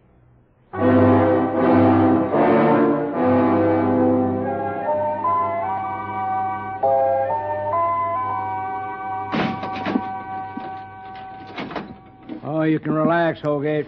You're safe in there. Temporarily, anyways. Yeah, but they'll be swarming around soon enough. You remember you got a job, Paladin. To keep you from getting lynched, I'll remember. Greetings, gentlemen. Just passing by and saw the light. Figured you were back. Howdy, Mr. Coombs. Holgate. You didn't waste no time, Coombs. My client and I must start preparing our defense. Oh, who are you? He's all right. I've hired his gun. Name's Paladin. Oh? Well, now, if we can have some privacy. Oh, sure. Prisoner's got a right to have counsel with his lawyer. Just rap on the bars when you're through. Oh, sure. We still have some business details to arrange, Holgate. You tell your lawyer to turn the fee over to the person I name. I'll tell him.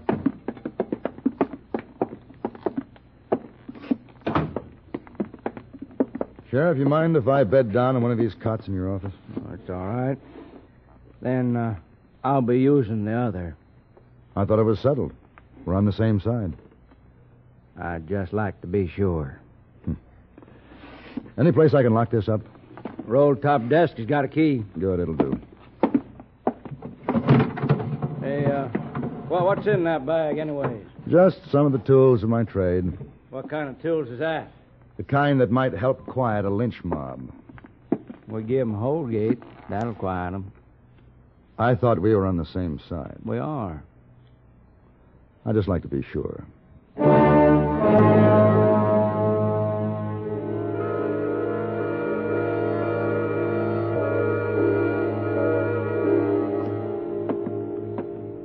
Which one is the Bender store, Mr. Coombs? That one, up there.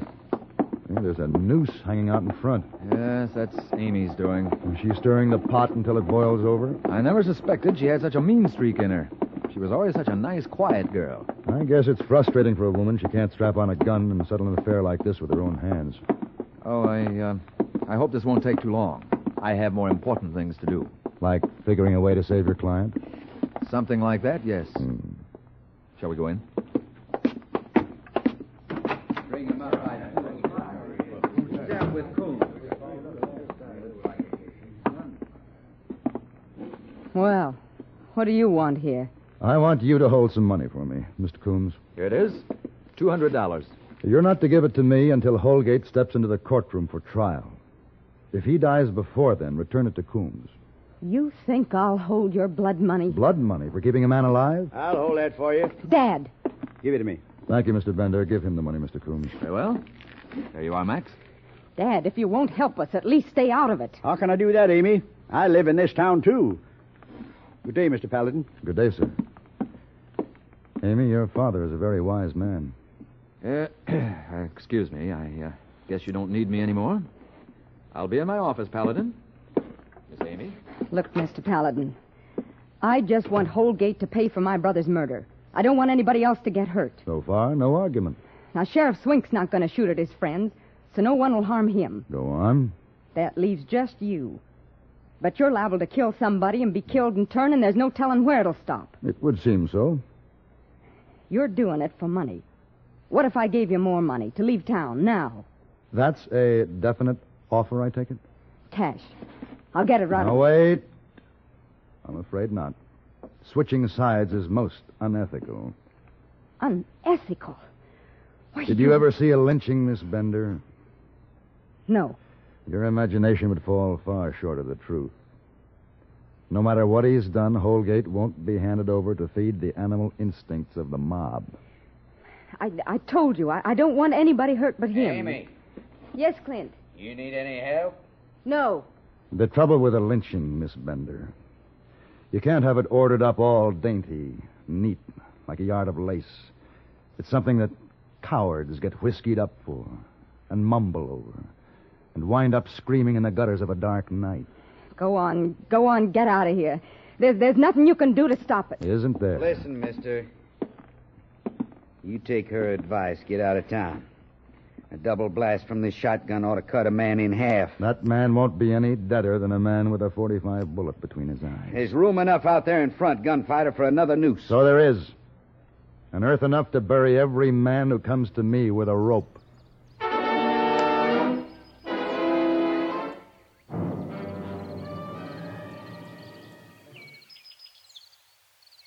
Paladin studied at West Point and emerged from the Civil War a mercenary with morals.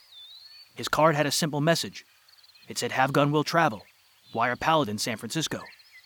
The only symbol on the card was a white chess knight, a paladin. John Dehner approached the role as if boons had never existed. He didn't imitate. Somebody somewhere in the business said, wouldn't it be dandy if we had a radio series to run concurrently with the TV series? The point of it was that we were going to use scripts that originated with the TV show, Dick Boone's show. Right.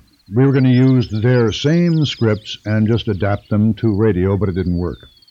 Having been committed to a radio have-gun, we finally discarded all of the TV scripts that we thought would be very handy to transpose into radio. We wound up writing original radio Have Gun Will Travels. The first set of scripts were all adapted from the second season of the TV show.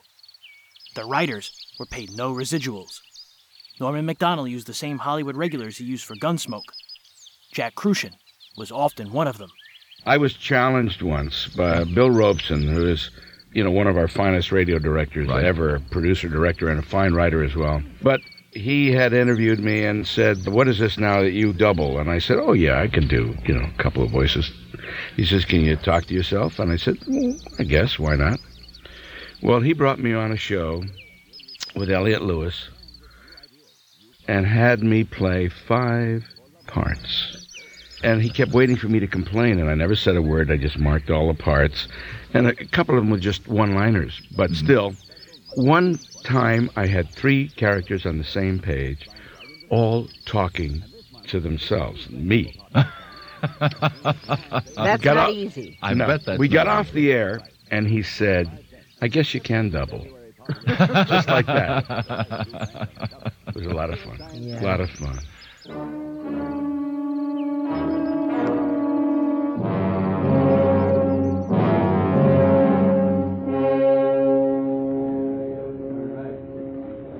What's going on out there? I didn't hear him. A gathering down in front of the Bender store. Getting steamed up. They'll be moving before long. Yeah. Well, you fellas don't be napping. We won't. What you looking at me like that for? What are you thinking? Just wondering what you're thinking. You're mighty cheerful for a man about to face a lynch mob. Well, I got confidence in you and the sheriff. I figure you'll give him what for. Coming. Well, see you in court. You better. Or you don't get paid. What is it? Oh, here, have a look. What? Funny thing. See them two riders just leaving Coombs' place, heading down a side street, trailing a third horse? Yeah, they look like two cowboys. Yeah, and Willie and McKeith, Holgate's friends. Now, what would they be doing at his lawyer's? I got a better question to chew on. Who do they figure to ride that extra horse? Yeah. Oh, I reckon that question's going to have to wait. They're getting about ready to move. There's another shotgun in the closet, Paladin. No, thanks. Incidentally, Miss Bender says you won't use that shotgun against your friends out there. Miss Bender's mistaken. Sheriff, I'll buy you a drink after this is over. Maybe.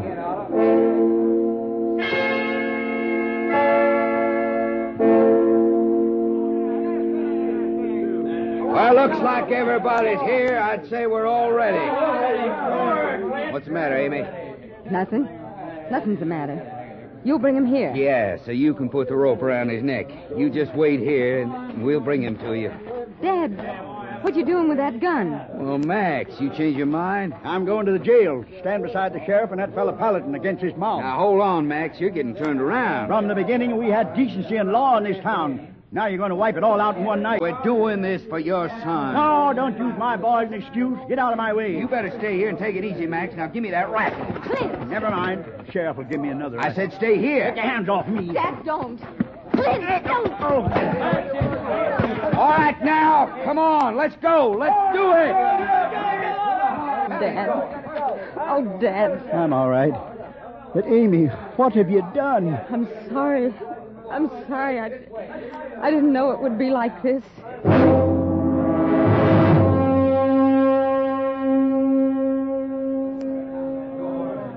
Well, here they are.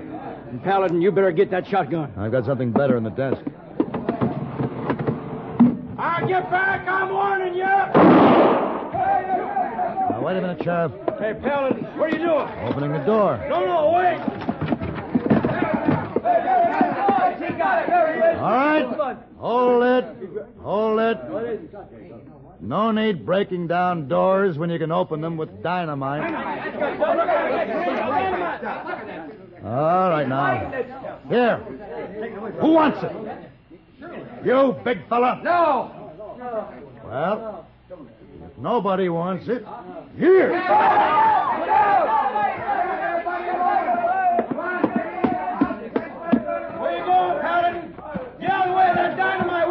Just putting out the fuse. It was a long, slow burning one.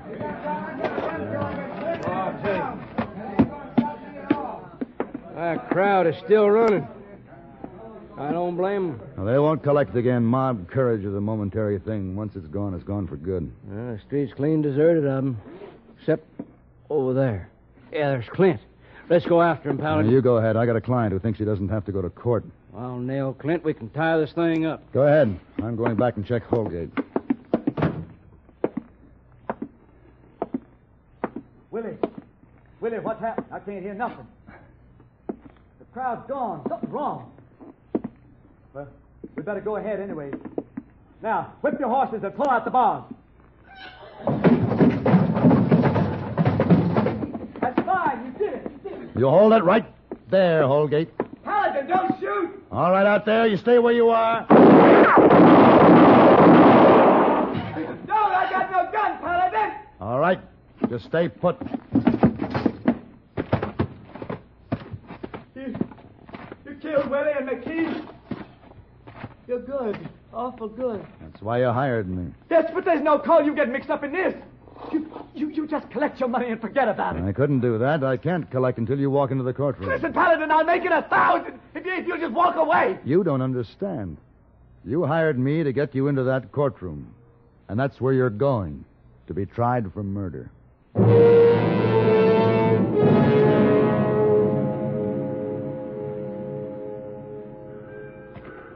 Mr. Paladin! Mr. Paladin! Oh, hello, Amy. Mr. Bender. Here's your money, Paladin. $200. Thank you. Now that Holgate's in court, there's a lot of people in this town that are grateful to you today. but it's not in their nature to come out and admit it. Well, I'm admitting it. And with such a long face. I'm so ashamed and confused. Why did you want me to hold your pay? Because it's an honest face, too. Oh, come back to Bender again, Mr. Paladin. I'd be delighted. Goodbye. Goodbye. Goodbye. Goodbye.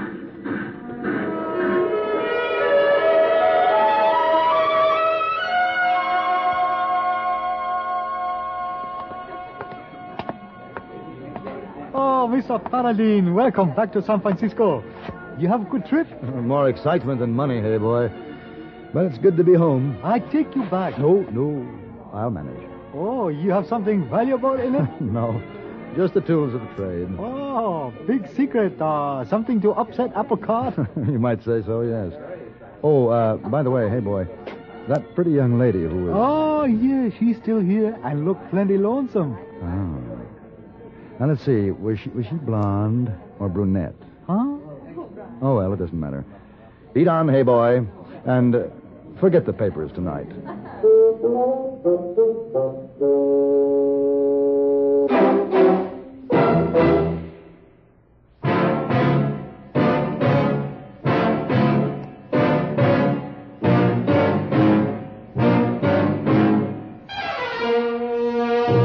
Have Gun, Will Travel. Created by Herb Meadow and Sam Rolfe, is produced by Norman MacDonald and stars John Daner as Paladin, with Ben Wright as Hayboy. Tonight's story was written by Sam Rolfe and adapted for radio by John Dunkel. Featured in the cast were Jack Edwards, Jack Crucian, Virginia Christine, Olin Soleil, Roy Woods, and Vic Perrin. Hugh Douglas speaking.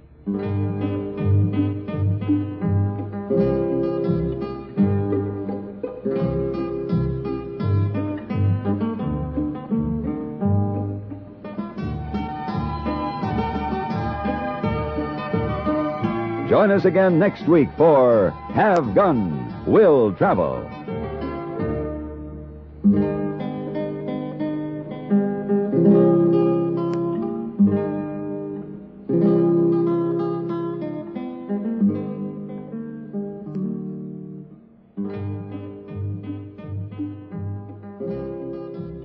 Perhaps you'd have listened to this episode in Clear Lake, Iowa, with anticipation for the next evening's winter dance party. If you'd gone, you'd have been witness to the last concert ever by Buddy Holly, the Big Bopper, and Ritchie Valens. The morning hours of February 3rd, 1959, have since become known as the day the music died.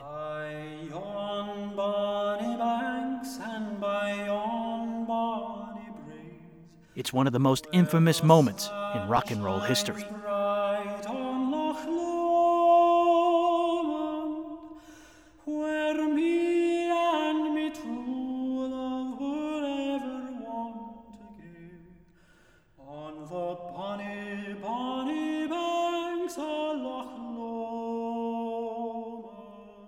This morning, we received a notice from Dateline Mason City, Iowa.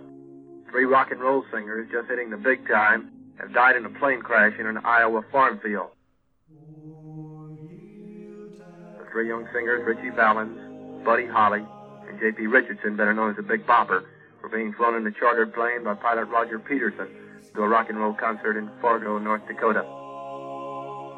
3 guys who, the Big Bopper, after working 9 years at a radio station in Beaumont, Texas as a disc jockey, gained fame with a thing called Chantilly lace, a pretty face and a ponytail hanging down. Ritchie Valens came on strong not too long ago, a young 17-year-old guy via Los Angeles, and come up with a smash hit called Donna, the flip side hit right now called La Bamba. But he'll never know the experiences of being a really, really big star across the nation. Buddy Holly, after his big taste of success with Peggy Sue and Never Forget the Crickets, That'll Be the Day, Maybe Baby, a lot of them. And just now he started a brand new one called Doesn't Matter Anymore, which is going to hit the charts probably in a couple of weeks. Already a very big record in the Wichita Falls area. All of a sudden it's all ended in Mason City, Iowa. Buddy, he couldn't have missed. Anybody could sing rock and roll any better, or one of the greatest guys in the world. Ritchie Valens, this is his big hit of the present day. Probably just like all recording companies, when they go in to record, they record usually 4 or 6 tunes at a time. Probably Ritchie Valens has got maybe 4 or 5 or 6 more songs in the can, as they say in the tray there. Maybe they got some more records in it. Maybe they don't. Maybe they were going to have a recording session tomorrow with him. Just like Buddy, we talked to his manager. He was doing New York next week for a recording day.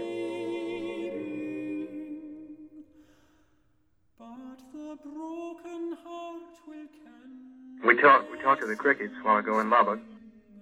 Contrary to what it said in the paper tonight, it said in the paper that the Crickets were in the bus that went ahead to their next engagement, and then the 3 fellows flew, and that's how they were killed.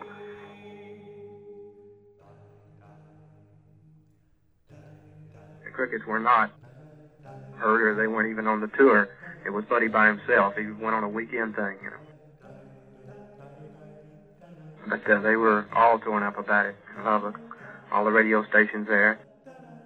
All the guys that Buddy had known for a long time, you know. I remember when he was laying brick. Started as a bricklayer, just like anybody else. He loved to sing. He used to sing, you know, in different places. You hear the stories. He started out poor, and he used to sing around town. Well, that's just the way it was. He used to sing around town. Didn't pick up much loot. And he made more money as a brick contractor. He bought his first big car, laying brick. And he kept that car up until last year. I say there's 2 things a rock and roll singer buys first. That's a brand new Cadillac and a diamond ring. I don't think I know of one that has it. No, very few. But he didn't do that. He was just another singer and swinger and had a good time, made a lot of money, and carried on. But he remembered that was a nice thing, you know. He didn't just go big hat and leave the group. Like Buddy said, all of his records, they don't go right to the top like the Everly Brothers and all of them, but they make just as much money because they get about the number 50 or 60 position, and they just stay there month after month, about 3 or 4 months, and just keep piling in the old loot. That's what he says, just keep piling the old money there month after month. And the Everly Brothers, and I'm just using an example, but they have a smash hit, goes all the way to the top, and then it drops down pretty fast. But he just gets in one place and just stays there very mellowly, cashing in the Gitas, you know.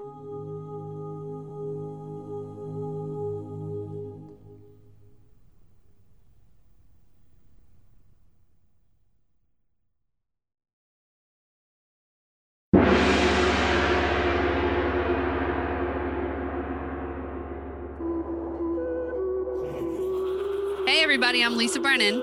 And I'm Justin Trice. Are you a theater nerd or a movie buff?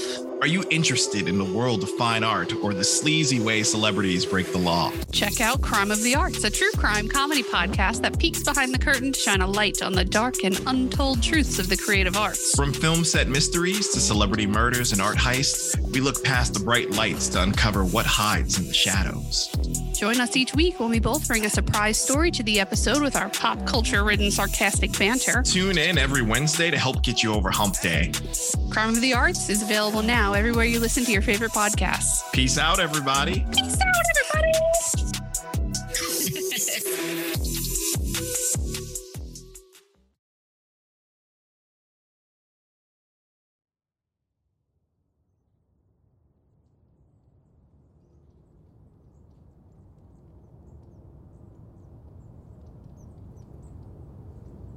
I graduated in speech and drama from the University of Wisconsin. And you had a famous classmate, right? Well, there were several. Yeah, Mason Adams. Who's been on this show before. Yeah, Only Mace wasn't interested in drama at the time. He was one of Wisconsin's big debaters. I have somewhere at home an old record. I used to do a variety show at school. But Mace did a comic debate, a rebuttal on the question whether it is better to have loved and lost than never to have loved at all. And it's the same Mace Adams that you hear now. Gee, I'd love to hear that. He has an interesting voice. It didn't hit me until I was sitting across from him, and I realized he has a combination high and low voice all at the same time. Yeah, that's true. Which is very unusual. Well, and you know, whether you consider it a beautiful voice or not, the sponsors love it, and nobody works more than he does. Well, I said it connoted Middle America. I said, Yes, when he it speaks, does. I Yes, see it does. waving fields of grain. And Yeah. at that point, he said, yeah, but I'm from New York. I know. So, you worked as an actor before coming to Hollywood? Oh, Or yeah, did you well, do that? and I worked at the University radio station for 5 years before I came out here. And I came out here well prepared, and I had 2 letters, both of them addressed to whom it may concern. One I presented to CBS and one I presented to NBC, and then proceeded to starve. And not wanting to hound them too much, I would see them only once a week or so, and there was nothing open. And finally, Walter Bunker, who later was with Young and Rubicam, he was the production manager at NBC. He said, get a job on the parking lot, and you will be close to the business, and when an audition comes along, I'll see that you get in on it. Okay, so I did. I quit a $15 a week job as a floral delivery boy and took a $12 a week job as a parking lot attendant.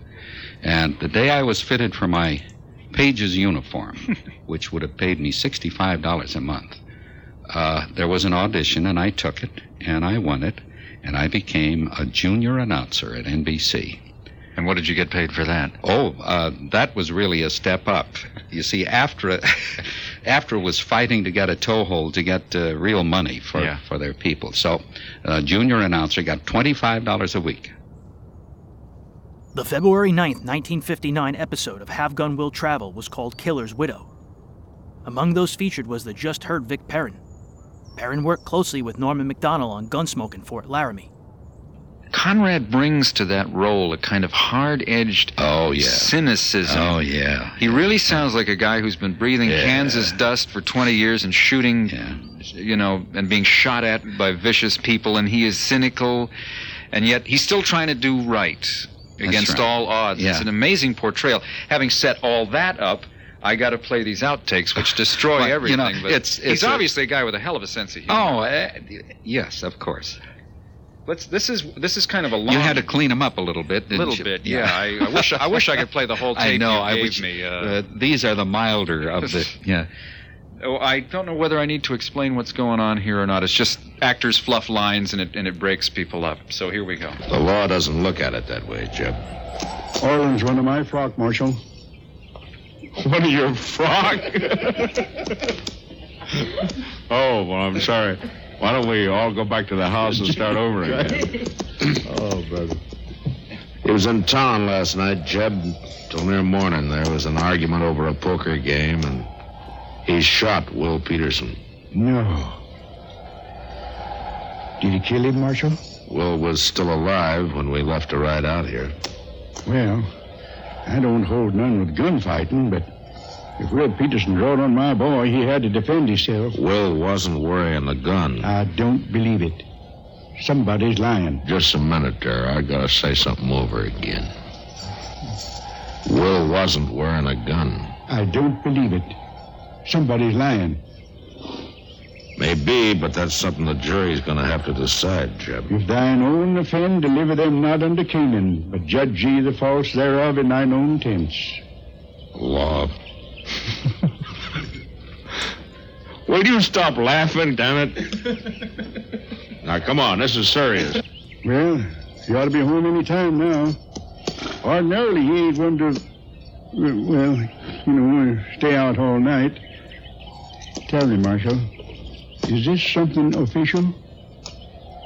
Yeah, I'm sorry, Jeb. It's trouble with the law. Well, Arlen ain't never been in no trouble. Not real trouble. He is now.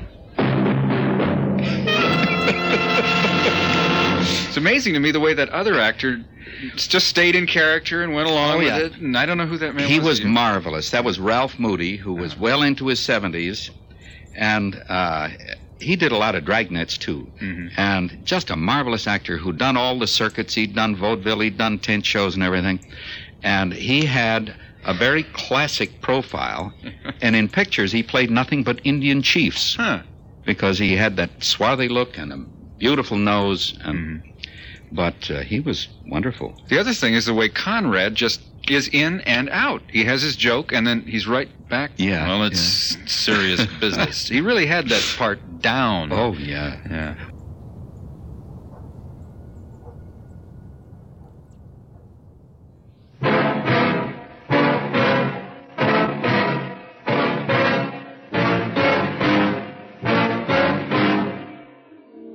I came here to tell you I'm not an executioner. It doesn't feel good to kill a man. Not a bit good. But your husband didn't leave me any choice.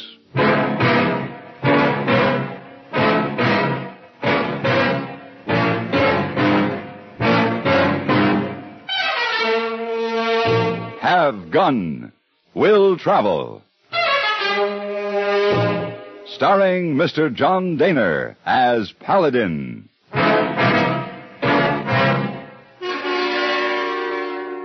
San Francisco, 1875. The Carlton Hotel. Headquarters of the man called Paladin.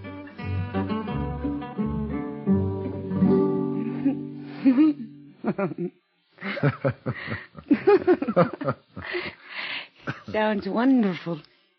And then, Mr. Paladin? And then, perhaps a cordial for a nightcap. I do believe I'll be looking forward to this evening a great deal, Mr. Paladin. And I, too. Mr. Paladin. Oh, what? I've been looking for you. I find you. Hey, boy, your timing is abysmal. Oh, thank you, Mr. Paladin, but credit must go to mailman. He just brings special delivery letter for you. Excuse me, my dear. What? Oh, say, I'll meet you in the lounge later. Well. Oh, she is very high dungeon. Dudgeon? Esau, that's what I say. Very high dungeon. Dear Mr. Paladin, I need you for an important assignment immediately, and so forth. There's a $3,000 bonus for you upon completion. Something. I appreciate seeing you at your earliest convenience, so... Very truly yours, E.J. Randolph, Coloma Bank. Coloma. Oh, you there not long ago, yes? Yes, about 2 months ago. Oh, yeah. Here are your 2 tickets for opera tonight. I'll take them back, hey boy. Yes, what? I'm leaving for Coloma tonight. Oh, must be real big trouble to interfere with lady who was almost kissed. And wire Mr. Randolph. Tell him I'm on my way.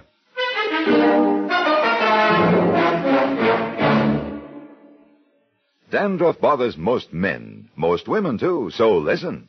Today you can get rid of embarrassing dandruff in just 3 minutes.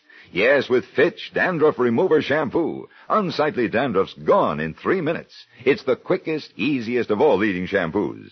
That's not all. Using Fitch regularly is guaranteed to keep embarrassing dandruff away. Simply apply in the unique Fitch manner. Before you wet hair, rub in 1 minute. This way Fitch shampoo penetrates right down to the scalp. Next, add water. Lather 1 minute to wash every trace of dandruff out of your hair. Then rinse 1 minute. All that loosened dandruff goes down the drain. In 3 minutes with Fitch, 1 rubbing, 1 lathering, 1 rinsing, dandruff's gone. And never forget, gentle Fitch can also leave your hair up to 35% brighter. To get rid of dandruff problems forever, brighten hair too, use Fitch regularly. Get Fitch Dandruff Remover Shampoo today, only 59 cents.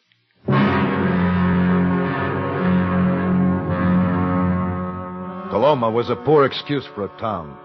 It's out alone and awkward in the center of a dry, scorched plain with a few ranches stretching back towards the low mesas behind it. I'd been there before, and I killed a man there. I didn't like the town. I didn't like the people. But Randolph had offered me a lot of money. I found him sitting behind his desk at the bank. Well, Paladin, sure good to see you. Hello, Mr. Randolph. Sit down. Thank you. How about a little rye to cut the dust, huh? Yeah, I don't mind. Hey, didn't waste any time getting here. The distance between San Francisco and Coloma is shorter when there's a $3,000 fee involved. Right to the point. That's what I like about you, Paladin. That's why I sent for you. Well, here's luck. Thank you.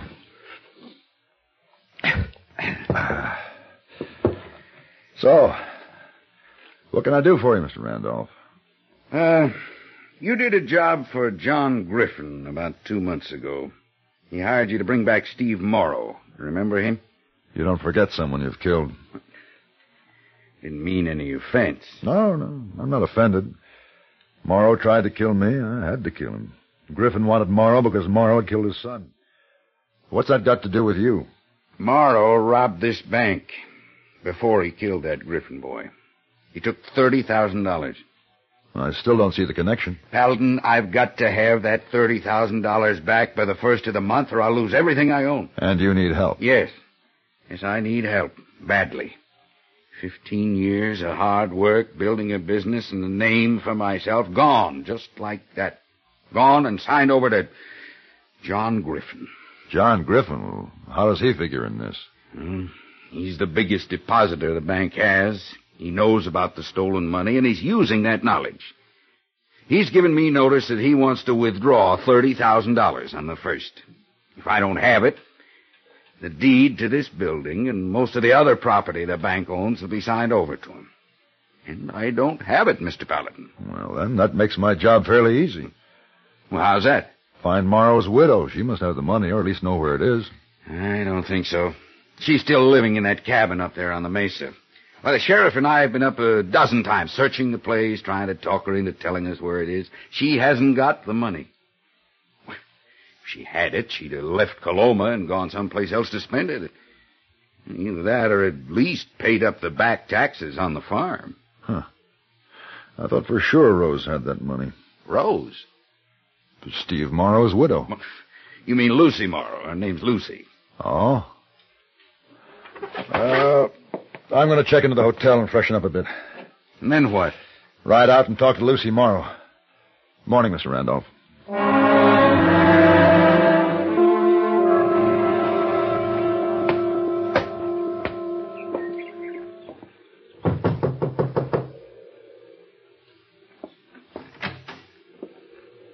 Yes? Good afternoon, Miss Morrow. I'm Paladin. Did you think I could forget you, Mr. Paladin? No, I suppose not. I'd like to talk to you, if I may. I'm going to work on the rose garden. You can talk there if you wish. Yes, I noticed them as I rode up. They're beautiful. They are. It's an eastern variety, Calinaris. Oh? Must be rather difficult to grow them out here. Oh, it's worth the trouble to have one lovely thing here. They were a present from Steve. He brought me some cuttings after one of his trips back east. Why have you stayed on here? Simple. There's nowhere else to go and no money to go with. Your husband took $30,000 from the Coloma Bank. It's never been found. This house was turned inside out. Do you think I'd be living here like this if I had $30,000? Perhaps not. I don't know anything about that money, Mr. Paladin. I don't mean to bother you, Mrs. Morrow. Why do you bother me, then? You knew this before you came out here. I killed Steve. If it hadn't been me, it would have been somebody else, somewhere else. He was an outlaw, a killer. I suppose I wanted to come here and tell you that I'm not an executioner. I was bringing him in, and he went for his gun. Doesn't feel good to kill a man. Not a bit good. I know you're not the kind to kill for the sake of another notch on your gun, but Steve was my husband. Please don't come back here again. Or if you have to, wait until I'm gone. You're leaving? Yes. They're auctioning the place for $276 back taxes. Oh, don't look so pained. I'll get along. Maybe it'll be best. Get out of here, Paladin. Leave me alone, please. Good afternoon, Mrs. Morrow.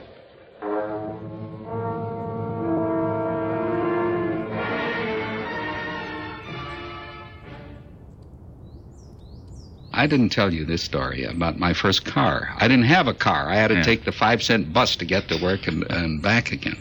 And Buddy Twist was chief announcer, and he said, well, I'll tell you, kid. We'll see that you get a car. I want you to do all the dance remotes, and you'll get 7 cents a mile. Now, I have a fellow who has a used car lot. And that was I sense a sandbagging coming up. Yeah, that was 1941. Yeah. And I got a 1928 Chevrolet Coupe.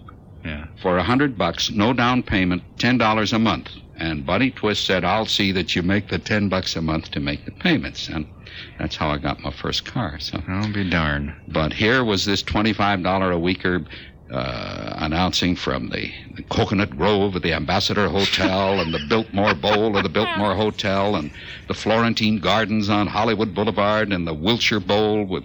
And the guys parking the cars were probably making more than That's you, right? They were. Well, that's show business. But of course, it was very glamorous. As you pointed out, we were talking earlier about this. In those days, you could buy a house in Laurel Canyon for under $5,000. Oh, yeah. So. Well, there was a very fine announcer at NBC, Frank Mingman. And he had decided to build a house up on Mulholland Drive. And he had a house that he had just bought, was buying on contract for $40 a month. And there was a 2-bedroom house. And this is in Laurel Canyon? In Laurel Canyon. Up near the crest. Uh-huh. Laurel Canyon $40 place, a month. Naturally. Mm-hmm. And, but he wanted $500 down. Oh, dear. So I managed to scrape together $300. And he took a note for the other $200. I would pay him when. And I took over his contract. And my wife and I and our child, who came along later, lived there for 10 years, and we sold it for $13,500 and then moved up to Woodrow Wilson Drive. But you had originally paid less than $5,000 for this house. $4,800. In Laurel Canyon, folks. If we had only known then what we know now. If you had only been alive then. On TV, Dick Boone's Paladin was a smash hit. That year's program rating was 34.3, third overall. Both the show and Boone were nominated for Emmys. Its success helped the radio version find sponsorship from multiple advertisers, like this commercial from Lysol. I'm a mean widow, kid. And are you pleased with yourself? Sure, 'cause I'm a germ, a bathroom germ. Bathrooms is where the meanest germs get to live. Do I have fun causing odor and spreading disease? Well, you better watch out, son, or your landlady may find out about Lysol brand disinfectant. Lysol? No, Lysol. That's what I said. Lysol. Well, anyway, a lot of women are finding that a dash of Lysol in their cleaning suds every week wipes out nasty bathroom disease germs like you, disinfects from one cleaning to the next as no other product can, wipes out many deadly viruses, too. Lysol makes every cleaner work better. It's the easy, modern way to get bathrooms really clean and free of odors. Lysol can do that? And what's more, now, besides regular Lysol, there's a new sweet-smelling pine-scented Lysol, and they're both out to get you. Hey, was you ever a mean little kid? One more remark like that, and I'll open this bottle of Lysol. Help!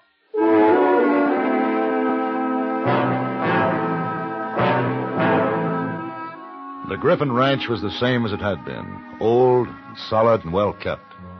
Run by a man who was old and solid and tough. A man who had lost one son by Steve Morrow's gun and had one son left. A man who could not forget or forgive. Well, you look about the same, Paladin. Come on in, set a spell. I'd just soon sit out here in the fresh air, Mr. Griffin. Fine, fine. What brings you back to these parts? $30,000. Stolen money, eh? A lot of people like to get their hands on that. You ought to have a pretty good idea where it might be. Why do you say that? Well, you were the last person to be with that murdering fool. The way I had it figured, Morrow had the money with him when you killed him. I hear you've been living pretty high on the hog up in San Francisco. Those are harsh words, Griffin. Oh, now, don't get itchy. I was just only joshing. You wouldn't be back here if you had it. Steve Morrow didn't have that money when I found him. And according to his wife, he didn't even have it when he left the farm. Oh, you talked to her? I just came from there. Well, it takes a lot of nerve for a man to go up and talk to the wife of somebody he killed. Hey, you suppose Steve Morrow hid it on that farm of his? Mr. Randolph and the sheriff searched it. I know. Old Randolph's getting fidgety. A while back, he got the idea that Morrow buried the money up on the mesa. You never saw such digging and poking around. I swear the mesa's 10 feet shorter on account of it. That farm adjoins your property, doesn't it? Yeah. On the south. Why? I hear it's up for auction. Should be worth at least a couple of $1,000s to you. I'll get it for $276. The taxes. Someone will outbid you at that price. I don't reckon so, Paladin. Nobody else is going to bid on it. Those who can afford to bid on it don't have any use for that farm. Randolph might have use for it. Ah, that old pussyfoot. He wouldn't know how to plant potatoes. He might know how to dig for stolen money. Hey, tell me something, Paladin. You working for Randolph? Maybe. Maybe not. You are working for him. I might have known. You know, I'd just assume the money doesn't get back to the bank. Oh? I'd lose about $60,000 in holdings that belong to it. Those holdings will be mine come the first of the month. Oh, that's not a pretty way to talk, but at least it's the truth. I see. What happens to Randolph, then? Out in the cold where he deserves to be. If I ran my ranch like he runs that bank, I'd have been out of business a long time ago. Well, getting close to sundown, I think I'll be heading back to town. No, Paladin, I hate to see a man like you working on the dark side of the fence. I thought you always roamed the green fields. Which are the green fields, Griffin? Mine are. By the way, you buy that farm just for the taxes, Steve Morrow's widow won't get a cent. Well, now, ain't that a downright shame? She didn't kill your son, Griffin. No, but her husband did. All I hope is that his kin are going to suffer on account of it. That's how I feel about Morrow and her.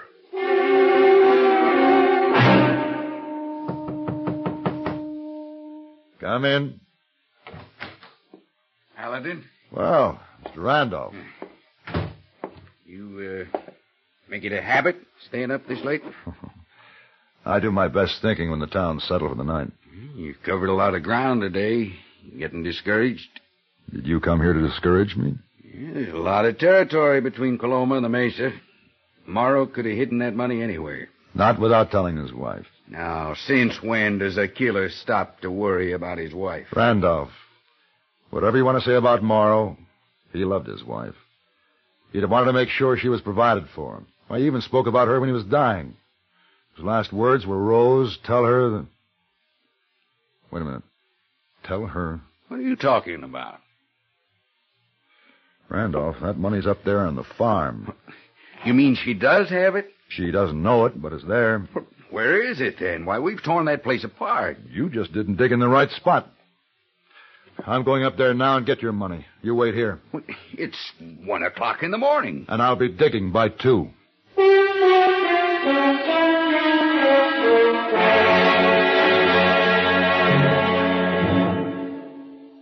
Now there's a luxury car that fits regular parking spaces and ordinary garages that's easy to handle in traffic. It's America's compact luxury car, the Ambassador by Rambler. Now, medium-priced car buyers can have the room, comfort, luxury, and performance they expect in a fine car, but without excessive length, width, and bulk.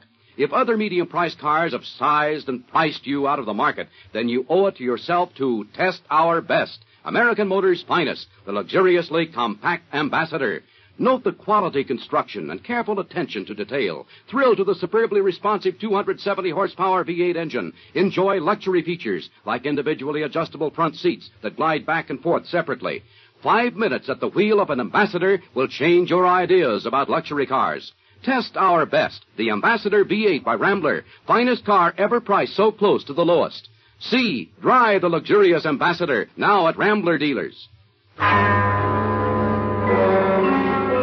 When I dismounted at Lucy Morrow's, I thought I heard a horse nicker in a nearby clump of cottonwoods.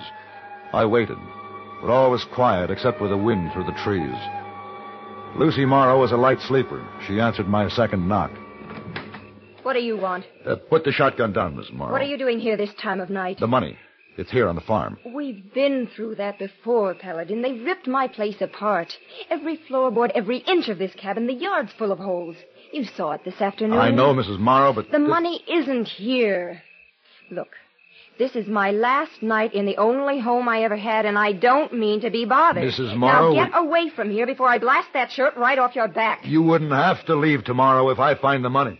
I'm not wasting any more words with you. Miss Morrow, in your rose garden, is there a bush not doing well? Paladin, it's late and it's cold. Answer me, is there? Well, yes, there is one, but what's that got to do with the money? Flowers need soil at their roots, Miss Morrow, not gold. What? You get me a shovel, I'll show you what I mean.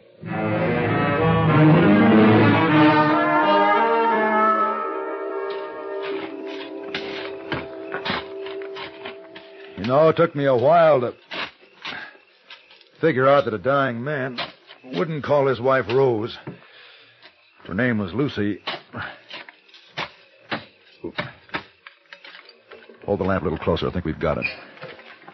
Now.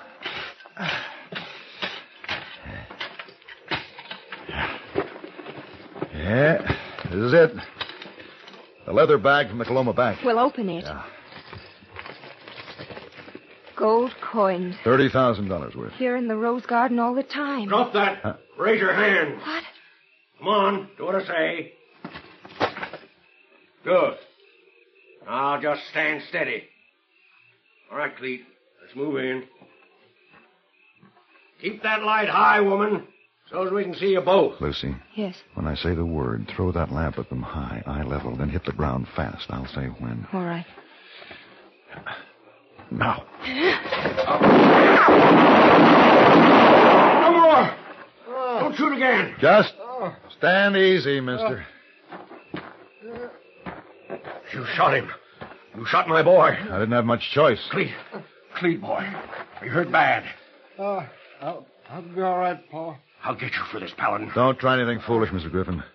You're already in enough trouble. I'm in trouble. Trying to hijack stolen money, trespassing, attempted murder. Paladin, there's someone coming. Yeah, I heard him. I think it's Randolph. Randolph?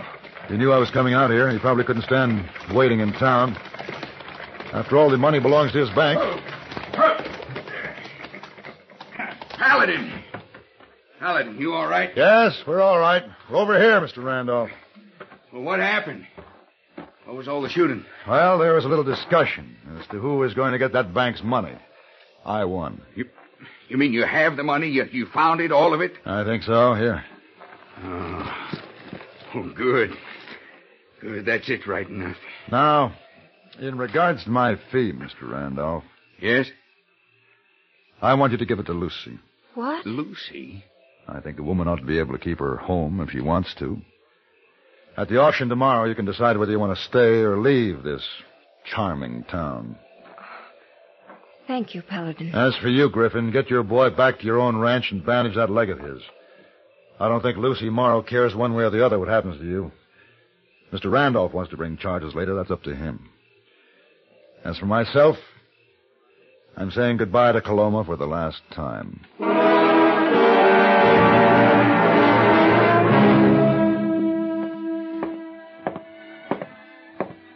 Oh, you're back, Mr. Paladin. And ready to see the city bright and shining? Oh, best you go away 2-3 more days, maybe.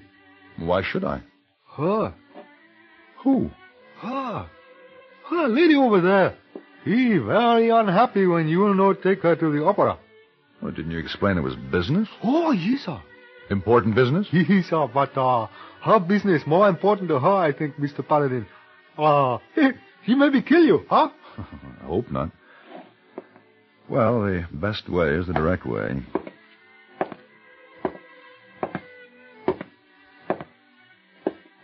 Excuse me. Oh. I hope you missed me. You did miss me. Oh. I have no other cheek to turn. Then kindly turn yourself around and leave me alone. I can hardly do that. You see, I've thought of nothing and no one but you all this time. Really? Really? Am I to believe? You are to believe only that which will make you feel better and me feel better, and both of us enjoy a lovely evening together. That, to me, would be a simple solution. So? Dinner? Well... Please. You are a very convincing man. The current issue of TV Radio Mirror has a feature story on the man who portrays Paladin every Sunday night on CBS Radio, Mr. John Dehner.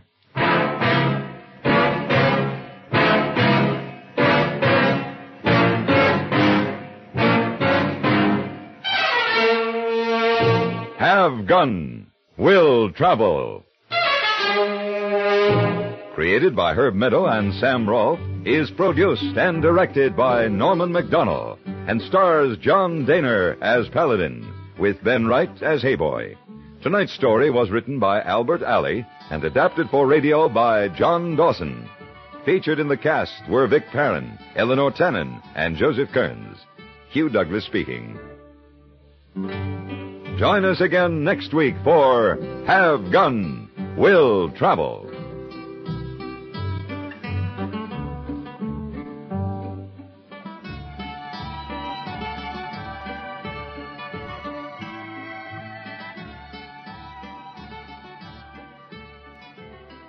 On NBC, there was a show called Homicide O'Kane, and it was written by a guy who used a pen in one hand and a bottle in the other. and it was due on the air at 3:15 in the afternoon. By 3:10, he had maybe 6 of the 8 pages written. And while the show was on the air, he'd be typing away. They'd be rushing the carbons and the originals into the studio, and he never missed closing a show. He always managed to get the last page in time. What did you do with the bottle? Well, I think... Maybe the show and the bottle finished about simultaneously. Who knows? I'll be darned. Thanks for your call this evening. Fascinating stories. Thank you so much.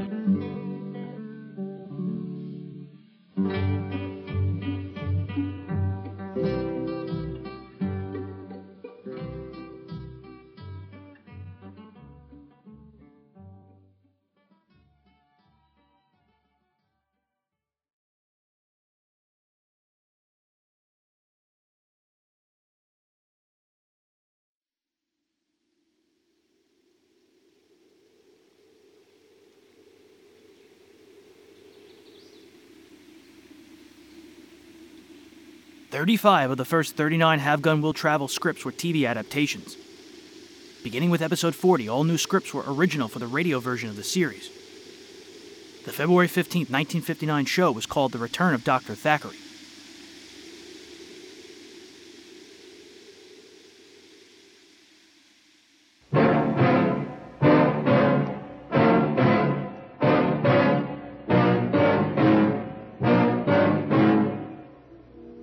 If the girl that's being held prisoner has been harmed in any way, you 2 men can toss coins to see which one I gunned down first.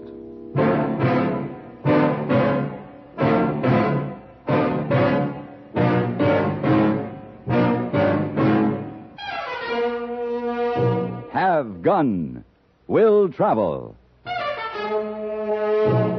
Starring Mr. John Dehner as Paladin.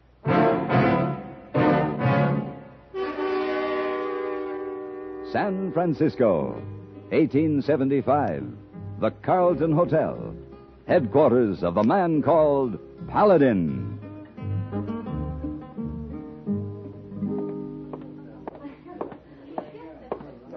Oh, Mr. Paladin. Yes, Mr. Laird? In regard to that matter we were discussing this morning, well, I've given it a little thought and, excuse me, Mr. Laird. Over here, hey, boy. Oh, Mr. Paladin, a telegraph message come just now for you. Here. Thank you.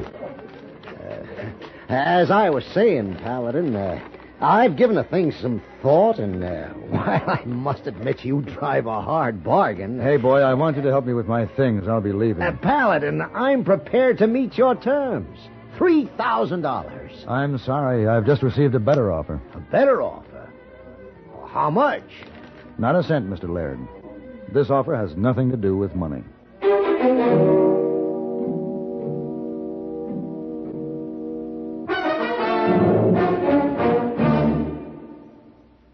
Dandruff bothers most men, most women too, so listen. Today you can get rid of embarrassing dandruff in just 3 minutes. Yes, with Fitch Dandruff Remover Shampoo. Unsightly dandruff's gone in 3 minutes. It's the quickest, easiest of all leading shampoos. That's not all. Using Fitch regularly is guaranteed to keep embarrassing dandruff away. Simply apply in the unique Fitch manner. Before you wet hair, rub in 1 minute. This way, Fitch shampoo penetrates right down to the scalp. Next, add water. Lather 1 minute to wash every trace of dandruff out of your hair. Then rinse 1 minute. All that loosened dandruff goes down the drain. In 3 minutes with Fitch, 1 rubbing, 1 lathering, 1 rinsing, dandruff's gone. And never forget, gentle Fitch can also leave your hair up to 35% brighter. To get rid of dandruff problems forever, brighten hair too, use Fitch regularly. Get Fitch Dandruff Remover Shampoo today, only 59 cents.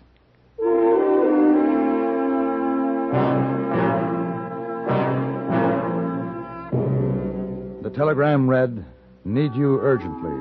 Barton Ranch, 3 Rivers, California." That's all. But that was enough because it was signed Phyllis Thackeray. 3 Rivers wasn't far, a hard day's ride. And as I rode through the spring morning, I thought about Dr. Phyllis Thackeray. Our trails had crossed just once, briefly, but I'd never forgotten her.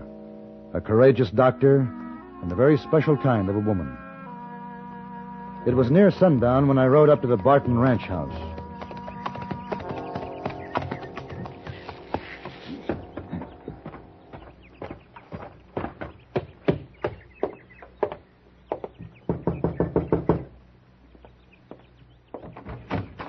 Yes?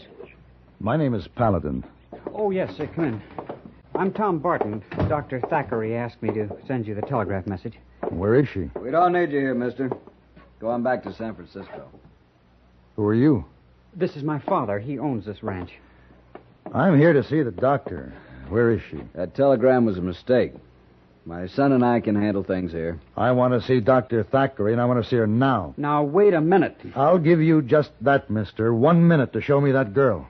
You walk into my house and get rough with me, and I'll have Now, you... Pa, there's no reason for any fuss. Mr. Paladin just wants to see the doctor. That's your way, isn't it, Tom? Back away from anything tougher than a steak.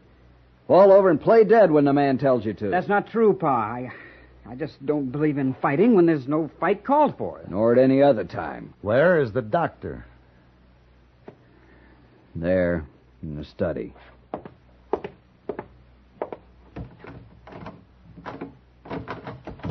Who is it? Paladin. Paladin. Just a moment. Come in. Shut the door and bolt it. Paladin, my patient here is very sick, and it's contagious. Are you all right? I was vaccinated 2 years ago back east, but anyone can carry the germ. It's smallpox. I see. I should have said something in the telegram. You afraid I wouldn't come? Would you have? I didn't have anything important to do. Paladin. And I've been vaccinated, too. Hello, Phyllis. Hello, Paladin. How long have you been here by yourself? I guess I've lost count. Any sleep? Well, You need rest. Sit down on that cot. Is that coffee hot? Yes.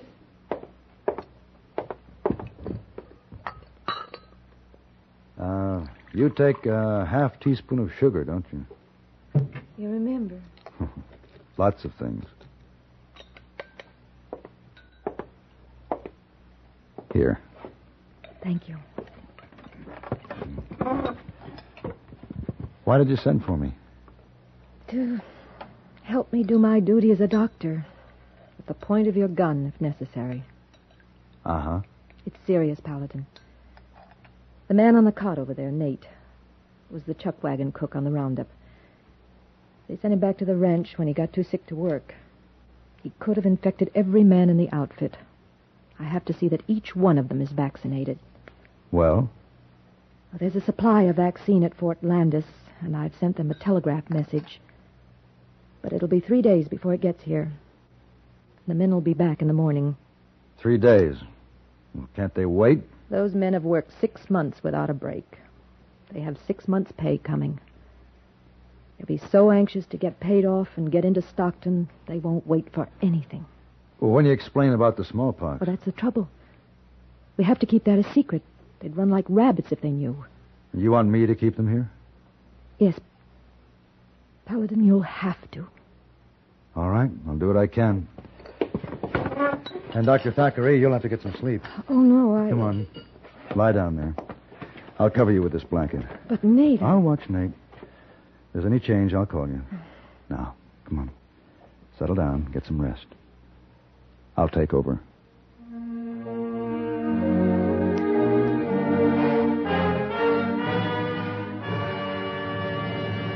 This episode featured Ben Wright, Gene Bates, Lou Krugman, Sam Edwards, and Harry Bartell. By 1959, this crew of Hollywood actors had been working together for nearly 2 decades. I started in radio in 1930 in a very weird place called Houston, Texas.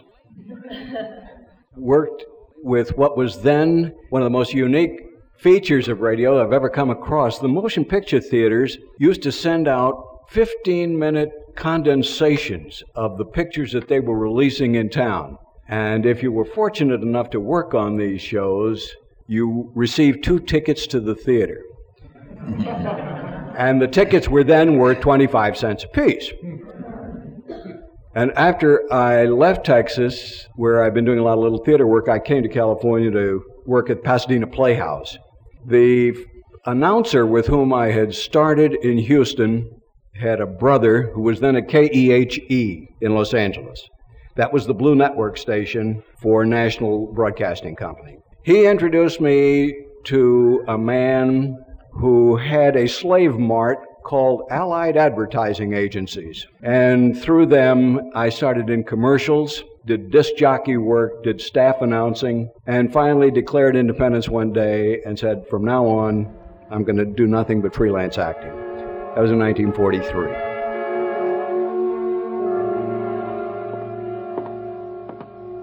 Oh, Paladin, how's Nate?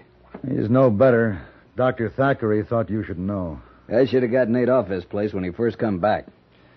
I understand the men who were with him on the roundup will be back in the morning. That's right. And if he dies, there'll be no way of concealing the cause of death. There'll be a stampede from this ranch in all directions. Let him go. We can't.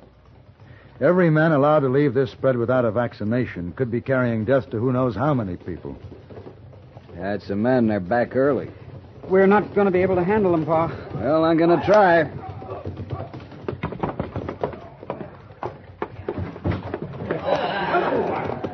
You're back early, Fred. Boys in a hurry to get paid off, Mr. Barton. We're leaving come early morning. Fred, why don't you come on in the house? Got to have a little talk before you go anyway. Sure thing. I'll be back right after I get things put straight. You just get our pay ready meanwhile. Come on, fellas.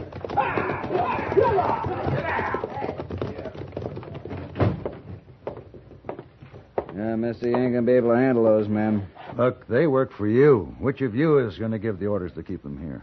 I didn't ask for this fuss. Tom? Well, Fred Cooley's the range boss. It'd be a waste of breath talking to him. He'll do what he wants. No, he won't. He'll do what he's made to do. What you tell him to do, Tom. But Fred won't listen to me. Tom, you went against my orders, getting that female doctor in here, keeping Nate on the place. You started this. Now let's see you try to finish it. Now, wait a minute, Pa. This will be your ranch one day, son. You ought to be running it now. He's right, Tom. Sooner or later, whoever is foreman will have to start taking orders from you. Nobody's going to stand by you with a gun for the rest of your life. Yeah, I guess you're right. I'll try.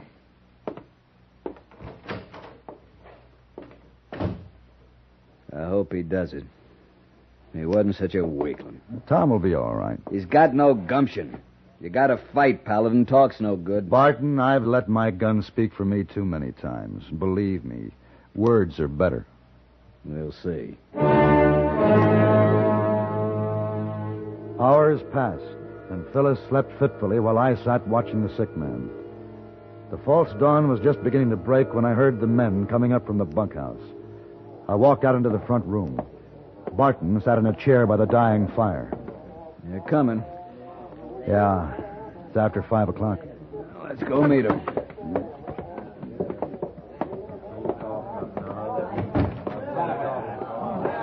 Well, boys, Mr. Barton, what about this here talk of Tom's? I think you ought to apologize. Steve Pauly here thinks Tom was serious about our not getting paid off this morning. I ought to apologize. Steve, just simmer down.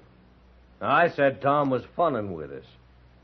Who was right, Mr. Barton, me or Steve? Where's Tom? What about our money, Mr. Barton? We want it now, don't we, boys? We sure do. And that's how it'll be. There's a strong box in your study, Mr. Barton. You get our money out and ready now. We're riding out sunup. Cooley, you're talking to me now, not my son. I know who I'm talking to. Now, wait a minute. I ain't waiting, not at all. Either you open that safe or we break it open right now. You step up onto this porch, I'll put a bullet in you. Well?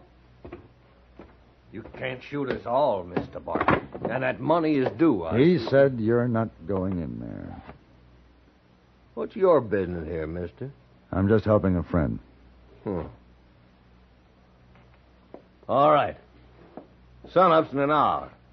Gonna take me that hour to gather my gear together. Then I'm coming right back here for my pay and riding out. Don't try to stop me. It's up to you. You know something, mister? You're right. It is up to us. Now, hold on. I ain't gonna hold on for nobody. I don't figure to wait until sunup. Don't be a fool. He's not hurt bad. A couple of you men get him back to the bunkhouse and take care of that arm. We'll do just that, mister. And then we'll be back.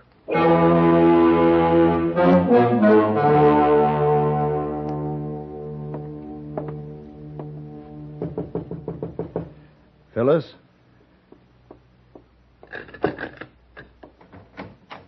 Paladin, come in. I heard shots. That's all right. How's your patient? His pulse is steadier. Fever's no better, though. If he can only make it until daylight, he'll have a chance. More quinine? Not for a while. Is there anything I can do for you, then? Yes. Talk to me. Keep me awake. Talk to you? That's not so easy anymore. You've never had any trouble finding words. Well, the words are easy enough. The words that don't count. But now, with you, it's different. Is it, Paladin? It's because we're the kind of people we are. What kind of people are we, Paladin? We're neither of us ready for marriage. You have to go on with your work because it's important to you and to the people who need you. And you have to go on with your work because you're you. Yes. Paladin, I'm confused. Have you been proposing? No. No, I've been explaining why I haven't proposed. Oh. Well, it's flattering. I know there aren't many women to whom you feel it necessary to explain why you're not proposing. This is the first time. I believe it's time now for Nate's quinine. Can I help? No, I think... Paladin. He's better. His fever's dropped. I think he's going to live. You've done your job well, Doctor. I hope I meet with as much success with mine.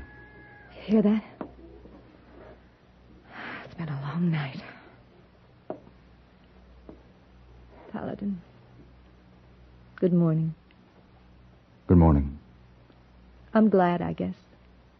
Hmm? That we're the kind of people we are. Oh. Of course. For now. Well, you've got work to do. I'll see you later. Where are you going? Out front. I've got a little job to do at sunup.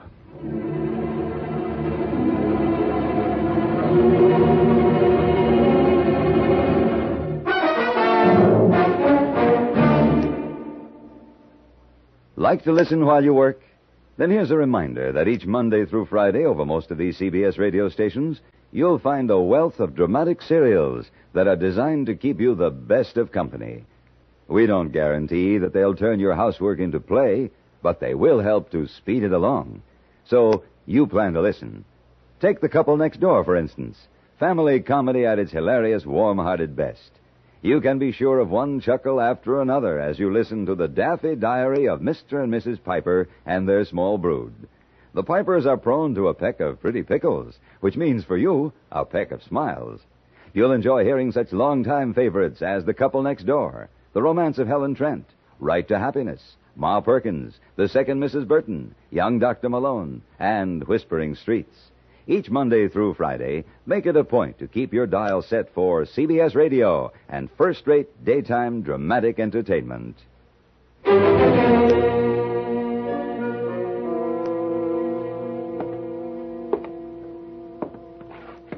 It's almost sunrise, Barton. Well, Fred Cooley will be here. I know him. I'll be waiting. It's not for you to do. I don't like this letting another man do my work or my son's work. Where is Tom? He's still out somewhere. I guess he just don't have what it takes. I'll have to handle this myself. I'll be back.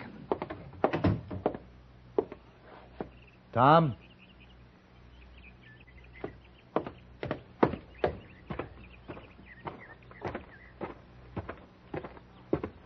Tom? Over here, Paladin.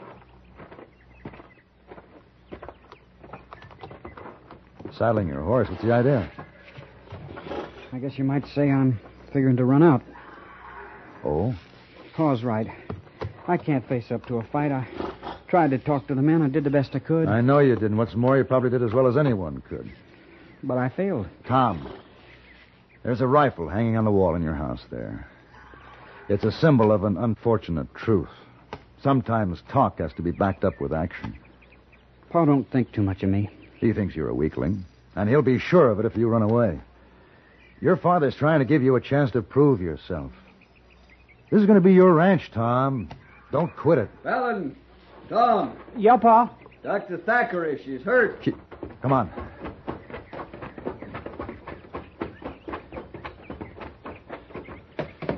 Where is she? Over there. Tell you, he was half out of his mind. Come in the back door. Phyllis. Phyllis.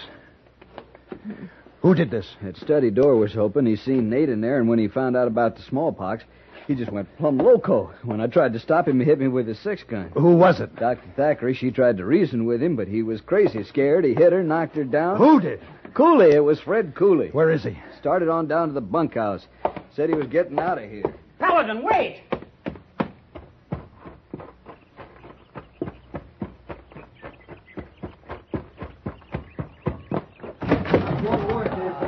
Cooley! Go away, Paladin. I'm leaving this place fast. Not now.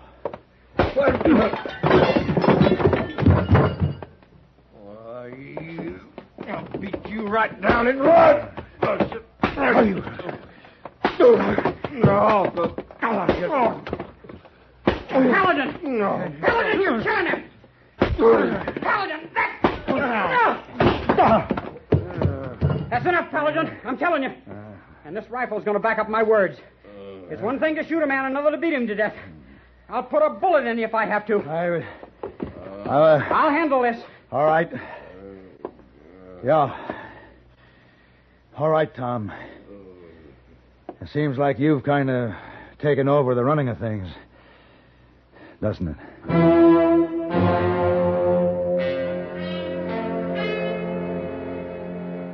3 days later, the courier from Fort Landis arrived with the vaccine. With this newfound authority, Tom had no trouble keeping the men in line. The iron hand in the velvet glove. On a rifle butt. Are the men ready, Paladin? As soon as you are, Doctor, they're lined up outside. The sleeves rolled up? Mm-hmm. They don't quite know what to expect, but Tom's holding them there with a rifle. You know, you're quite a doctor. When I became a doctor, I took an oath, which in part says, I will prescribe for the good of my patients according to my ability and my judgment. Draw your gun, Paladin, and bring 'em in.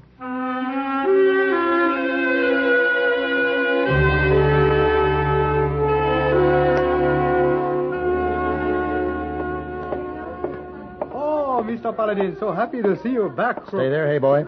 Keep your distance. What? Keep your distance. Something the matter, Mr. Paladin? Faulty memory, that's all. If anyone asks for me, I'll be back in half an hour. Oh, yes, Mr. Paladin. But where are you going? I have an appointment to get a vaccination.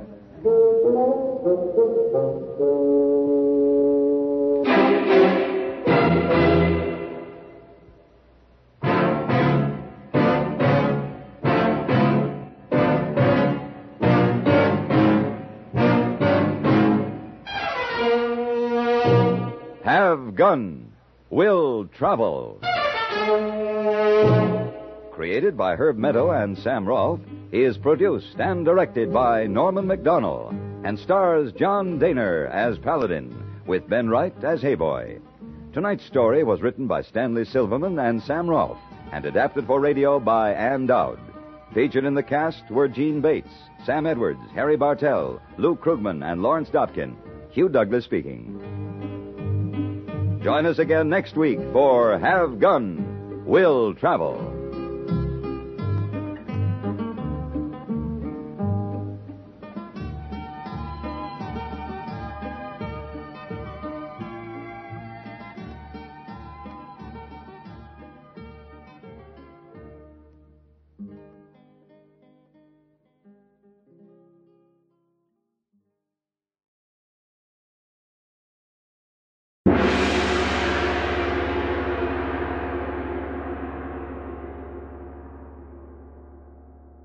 Kirby Bevins, host for Neo Amsterdam News. My father disappeared 6 years ago. I've had amnesia about our final moments until now.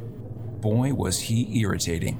I suspect he ghosted, literally. I could be wrong, but I did wake up 17 times last night screaming after he said this in a recurring nightmare. Did you see that? Rippling in the air. Was he murdered or worse? Great, now they're on to me. Go to hellgatecity.com. Radio was deserted by its own mother and father. It was left to lie on the doorstep and wither and die. Consciously and willfully. Good morning, everyone, from CBS News Election Headquarters on this day following the balloting for the 34th man to occupy the White House, the 34th President of the United States, or the 35th President if you count Grover Cleveland, who had a split term twice. It appears now that that man will be 43-year-old Senator John Fitzgerald Kennedy, third-generation son of Irish immigrants, the first Roman Catholic to ever serve in the White House, the youngest man to ever be elected to a term in the White House. By 1960, Have Gun and Gunsmoke were the last dramatic programs being recorded for CBS in Hollywood. Late time, 8 o'clock Eastern Time in New York City will not. The U.S. was changing. President Eisenhower's second term was almost over. The next year, John Kennedy entered the White House. He defeated Republican Richard Nixon in the 1960 presidential election. Have Gun Will Travel's final episode aired on November 27, 1960. Called From Here to Boston, it's regarded as a landmark episode. The popular vote is registered in each state by the voters of the United States to elect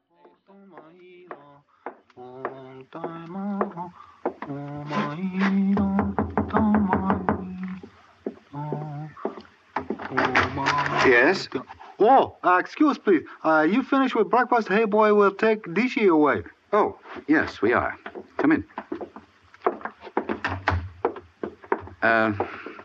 Did you meet my sister? No, sir.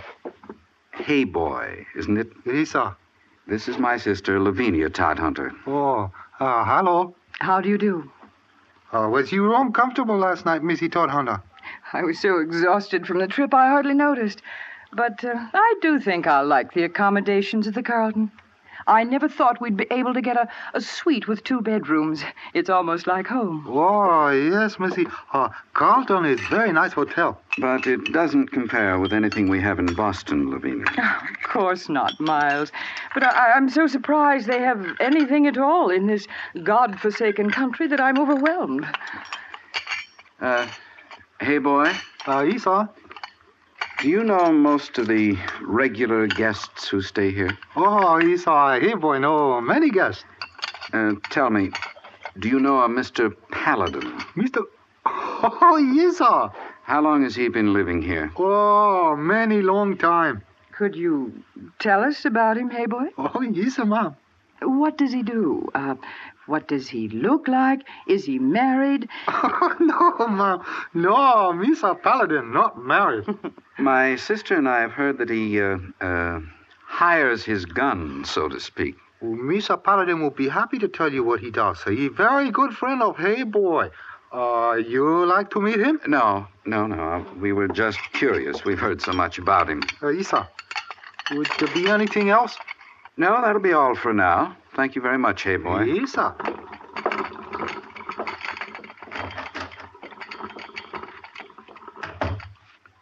Miles, why don't you want to meet him? Not just yet, Lavinia. We have to go about this very carefully. Well, we don't have all the time in the world, Miles. I know. But even so, you must have patience. Don't forget that lawyer back in Boston is looking for him. And if we're too patient, he may locate him before we finish what we came out here to do. You don't have to remind me. Just let me do the planning. All right. Then where do we start, my dear brother? This Hey Boy said Mr. Paladin was unmarried. More than likely, he would be interested in meeting a beautiful young lady from Boston. Oh, why, thank you, Miles. And then what? You could entrance him, my dear. Get to know him intimately. Oh. And as soon as we know his weak points and when the time is right, we'll complete our mission. I didn't realize I was going to play such an important role. You don't object, do you? Of course not. For $100,000, how could I? And besides, he may be very enjoyable company while he's still alive.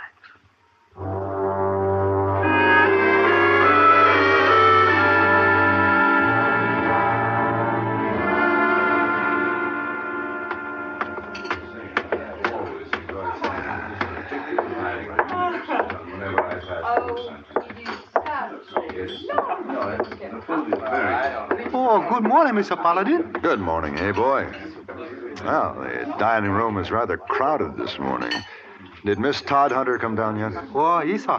She's waiting at your table over there in corner. Ah, yes. You're getting in rut, Mr. Paladin. Oh, how's that? This makes 4th day in a row you have breakfast with Missy Todd Hunter. She's a very charming lady, Hey Boy. Also, very pretty. Yes. Hey, boy, I'm taking her on a little tour of the city this morning. Would you have a carriage waiting for us out front around 9:30, please? Yes, sir. Have a nice breakfast, Mr. Paladin. Thank you, Hey Boy.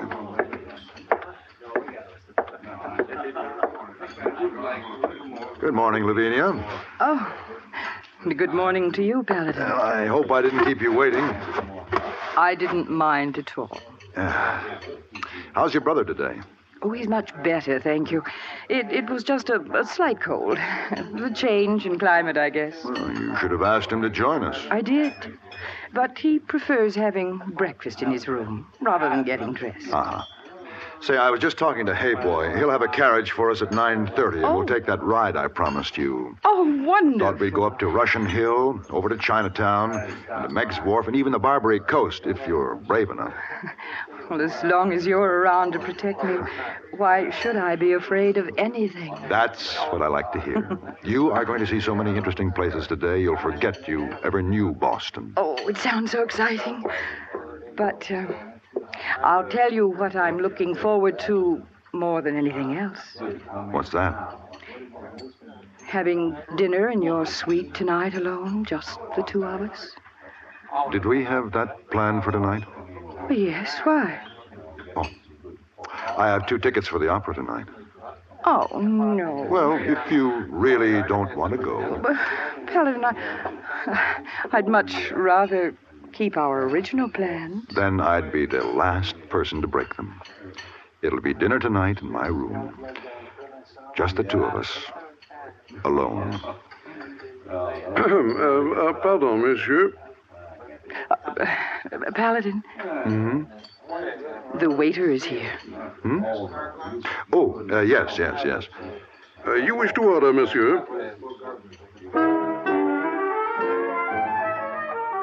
Paladin receives an attorney letter notifying him of a large inheritance. He must travel to Boston to claim it.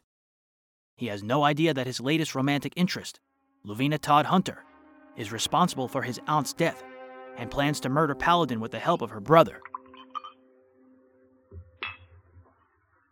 Your brother was very thoughtful, Lavinia. This is my favorite brandy. Yes.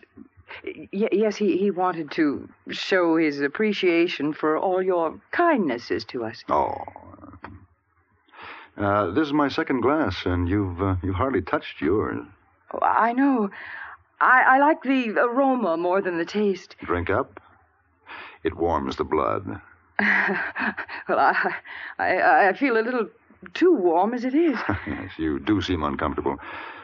Is something wrong? Oh, no. No, I guess it's just the hour. Oh. It's getting rather late. We've had a busy day. Yes. No, I wonder who that could be. Excuse me.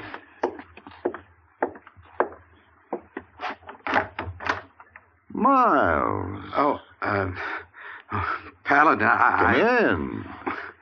Well, I just came by to see if Lavinia was still here. She is? Come in. You see, it was getting so late that I thought... didn't realize what time it was, Miles. Oh, she's a big girl, Miles.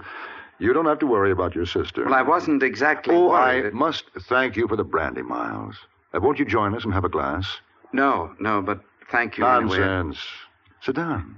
Really, Paladin, I didn't mean to intrude like this. You can stop babbling now, Miles. Get your hands up, Paladin. What? No, Lavinia, don't shoot him. It'll make too much noise. I said get your hands up, Paladin. All right. This is quite a surprise, Lavinia. I didn't know you carried a Derringer in your purse. Oh, shut up and keep quiet. Well, Miles, your brandy didn't work. What do we do now? Give me a chance to think. What happened with the brandy? You probably forgot to put the poison in it. Poison? Yes, Paladin. You should have been dead an hour ago. Oh? Well, I must have opened the wrong bottle. The wrong bottle? Mm-hmm. Hey, boy brought me a bottle a couple of hours before yours arrived. They were identical. Well, Miles, that's something you didn't think of. Why don't I just shoot him and be done with it? No, we'll be caught before we can get out of here. Yes, the shot would wake the hotel, Lavinia. I'd be willing to take the chance. Now, there's no reason why we can't go through with our original plan. Where's the other bottle? Well, look in his liquor cabinet. You really wouldn't expect me to drink the brandy now, Lavinia. If you don't, then I'll be forced to shoot you. Either way, I lose, huh? Either way. Then I think I prefer being shot. Stop! Give me the gun. Miles, help me! Give it to me. Oh! Now, take the gun. Miles! You shot me. Miles!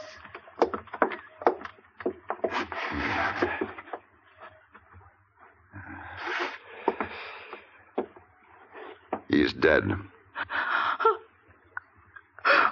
no.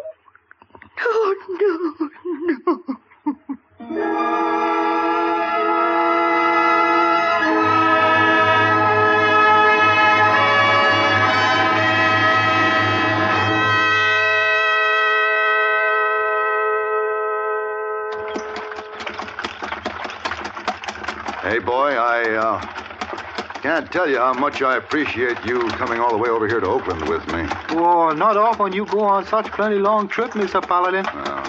Too bad Missy Wong couldn't get off work and come with us to say goodbye. Yes. She wanted to. Well, maybe it's better she not come. She'll be crying big tears on Hey Boy's shoulder all the way back to hotel.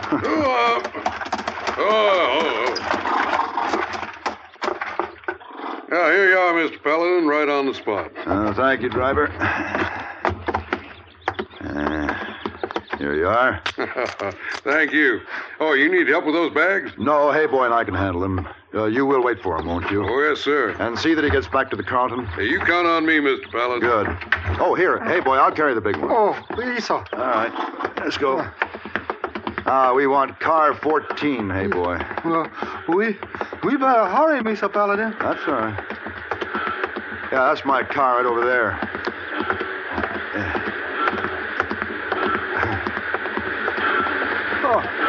Oh, what we do with these bags? Put them in the vestibule. The conductor will take care of them for me. Here we are. Please, up they go. There we are. Oh, that's it. Now, remember, Hey Boy, the other trunks are ready to ship. I'll write you and let you know where to send them. Mr. Paladin, when will you come back? I don't know, Hey Boy. All depends on how long it takes me to liquidate my aunt's estate. Several months at least. Then you never know. I may take a liking to Boston and settle down there permanently. It won't be the same Carlton Hotel while you're gone. Oh, now. I've left many times before, Hey Boy. We saw, but this time you not come back, maybe. You never can be sure. Just don't forget me. Keep looking for me. I may be back. We saw. I hope so. Oh, and don't forget to send me the San Francisco papers. I want to be sure and follow Miss Todhunter's trial. Oh, what do you think they do with her? Send her to jail for a few years. Well, you better go, Mr. Paladin. Yes. Now, Hey Boy, look, if you and Miss Wong decide to get married, give me plenty of notice. I will be back for that. We'll write you. I'll let you know. All right. Goodbye, Hey Boy. Goodbye, Mr. Paladin. Bye-bye, Hey Boy. Goodbye. Goodbye, Mr. Paladin.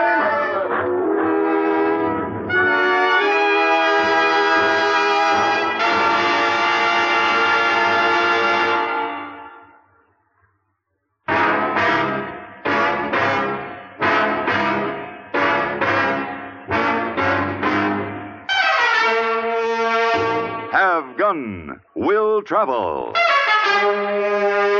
Created by Herb Meadow and Sam Rolfe, is produced and directed in Hollywood by Frank Paris and stars John Daner as Paladin, with Ben Wright as Hey Boy and Virginia Gregg as Miss Wong. Tonight's story was specially written for Have Gun Will Travel by Mr. Paris. Featured in the cast were Vic Perrin, Bartlett Robinson, John James, and Lynn Allen. Tonight, CBS Radio brings to a close this current series of programs. This is Hugh Douglas extending best wishes to you from the cast and crew of Have Gun Will Travel.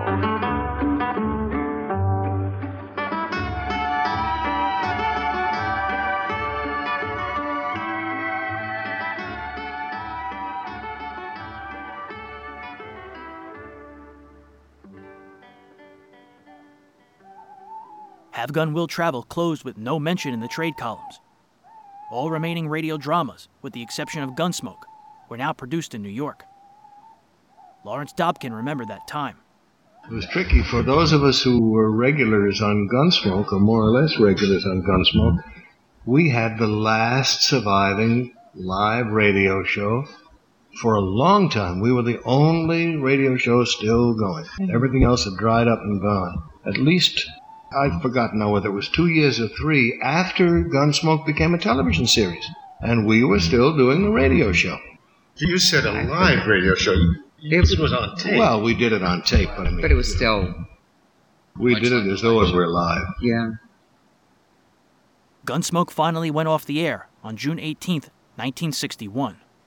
There was a thing that was happening at that time, which I don't know whether anybody knows about, and maybe not even you, but at that time, stereo was just beginning to show its head.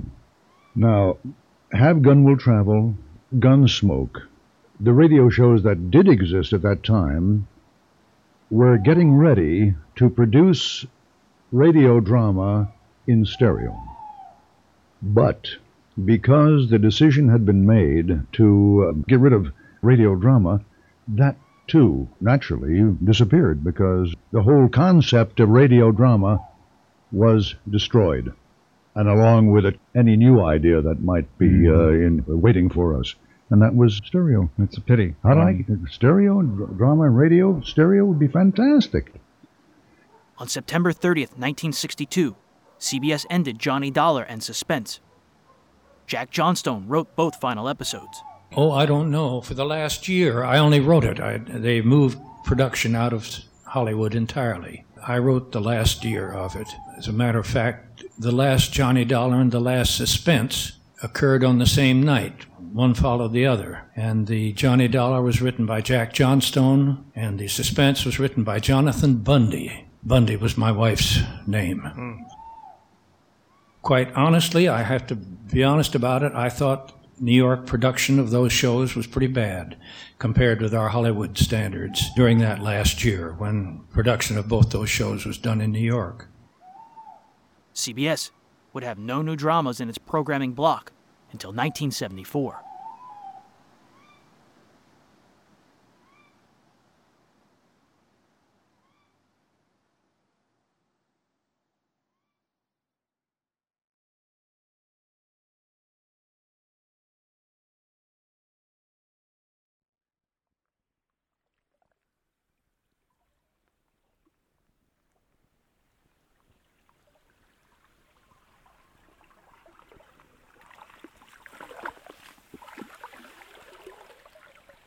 Well, that brings our look at the radio version of Have Gun Will Travel to a close. So what's in store for March? Everything was gone over the airwaves, you know, it was sound, and everyone could imagine what a person looked like, what a situation looked like, in their own minds, by sound effects and by the person's voice. All of us, like Rochester, Phil Harris, Don Wilson, we only had about a page and a half of dialogue on the show. But you better believe that it was the best dialogue that possibly could be written, because Jack knew it was good for himself and for all of the characters on the show. No matter how many laughs, he was very happy with all the laughs you might get. And when the show was over, many people would say, hey, did you hear Dennis or did you hear Phil Harris on the Jack Benny show last night? It was still the Jack Benny show because he was the catalyst who manipulated the whole thing. The jokes bounced off of him. He was the butt of most of the jokes. And we got the laughs, but it's still, he was a genius in that sense. That's what made me seasick.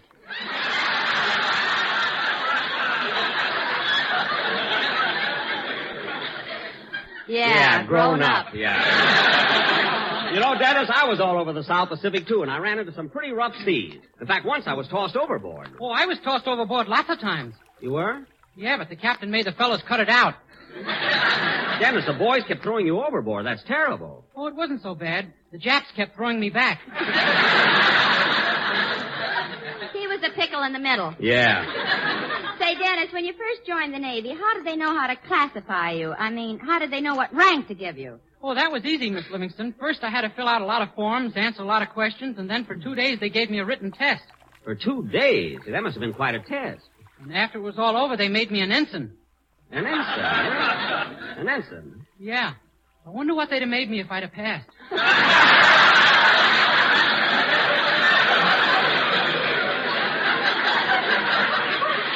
Maybe it's just as well you didn't. We won the war this way. Well, come on, Dennis. We all want to hear a song. What's it going to be? Well, since today is St. Patrick's Day, I thought I'd sing Danny Boy. That's swell. Go sure. Go right ahead.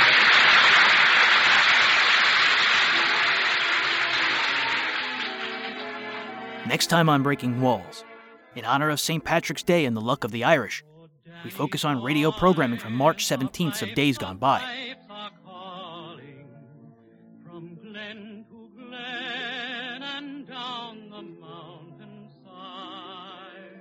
The reading material used in today's episode was On the Air by John Dunning, Network Radio Ratings by Jim Ramsberg, and Martin Grams' article on the origin of Have Gun Will Travel.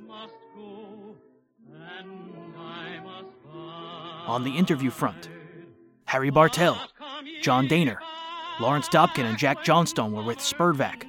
For more info, go to spurvac.com. William N. Robeson was with Dick Bertel and Ed Corcoran for WTIC's The Golden Age of Radio. Hear these at goldenage-wtic.org. Bill Conrad, John Daner, Norman MacDonald, John Meston, and William N. Robeson spoke to John Hickman for his Gunsmoke documentary. John Dehner and Vic Perrin spoke to Neil Ross for KMPC in 1982. Jack Kruschen and Shirley Mitchell were guests of Jim Bohannon in 1987. And Dennis Day spoke to Chuck Shaden. Hear this chat at speakingofradio.com. Selected music featured in today's episode was Living in the Country in February Sea by George Winston, Ghost Bus Tours by George Fenton, It's Only Make Believe by Conway Twitty, Loch Lomond, arranged for choir by Musica Intima, and Danny Boy by Dennis Day from the March 17, 1946 episode of the Jack Benny program. Subscribe to Burning Gotham, the new audio soap opera set in 1835 New York City. It's available everywhere you get your podcasts and at burninggotham.com. Special thank you to Ted Davenport, Jerry Hendiges, and Gordon Skeen. For Ted, go to radiomemories.com. For Jerry, visit otrsite.com. And for Gordon, go to pastdaily.com. I'd also like to thank Walden Hughes and John and Larry Gassman of Spurvac. Listen to their shows on the Yesterday USA Radio Network.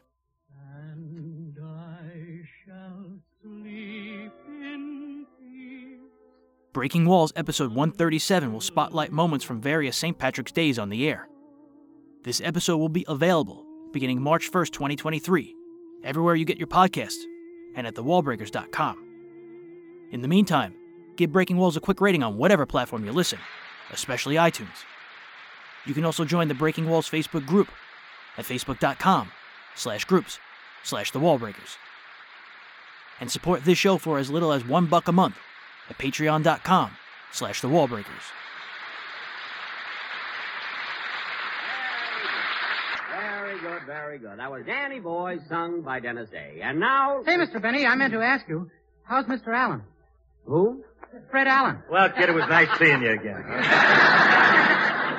No, Phil. In fact, I'm glad he brought it up. Dennis, I'm happy to tell you that Fred Allen has the same old program, the same old joke, the same old... Oh, wait a minute, Jack. That's not fair. I've heard all of Fred's programs, and they've been very funny. They have. Mary, I wouldn't mind if his joke just laid there. But they crawl out of the radio and stain your rugs. Some program. That just shows what you know, Jackson. I think the funniest thing in radio is Allen's Alley. Oh, you do, huh? Yeah. I think so, too. Oh, you do, eh? I think so, too. Oh, you do, eh? I think Mr. Benny is much funnier than Mr. Allen. I think so, too. Oh, you do, eh? So, until March 1st, my name is James Scully. This has been Breaking Walls episode 136, and I'll catch you on the flip side. Thank you very much.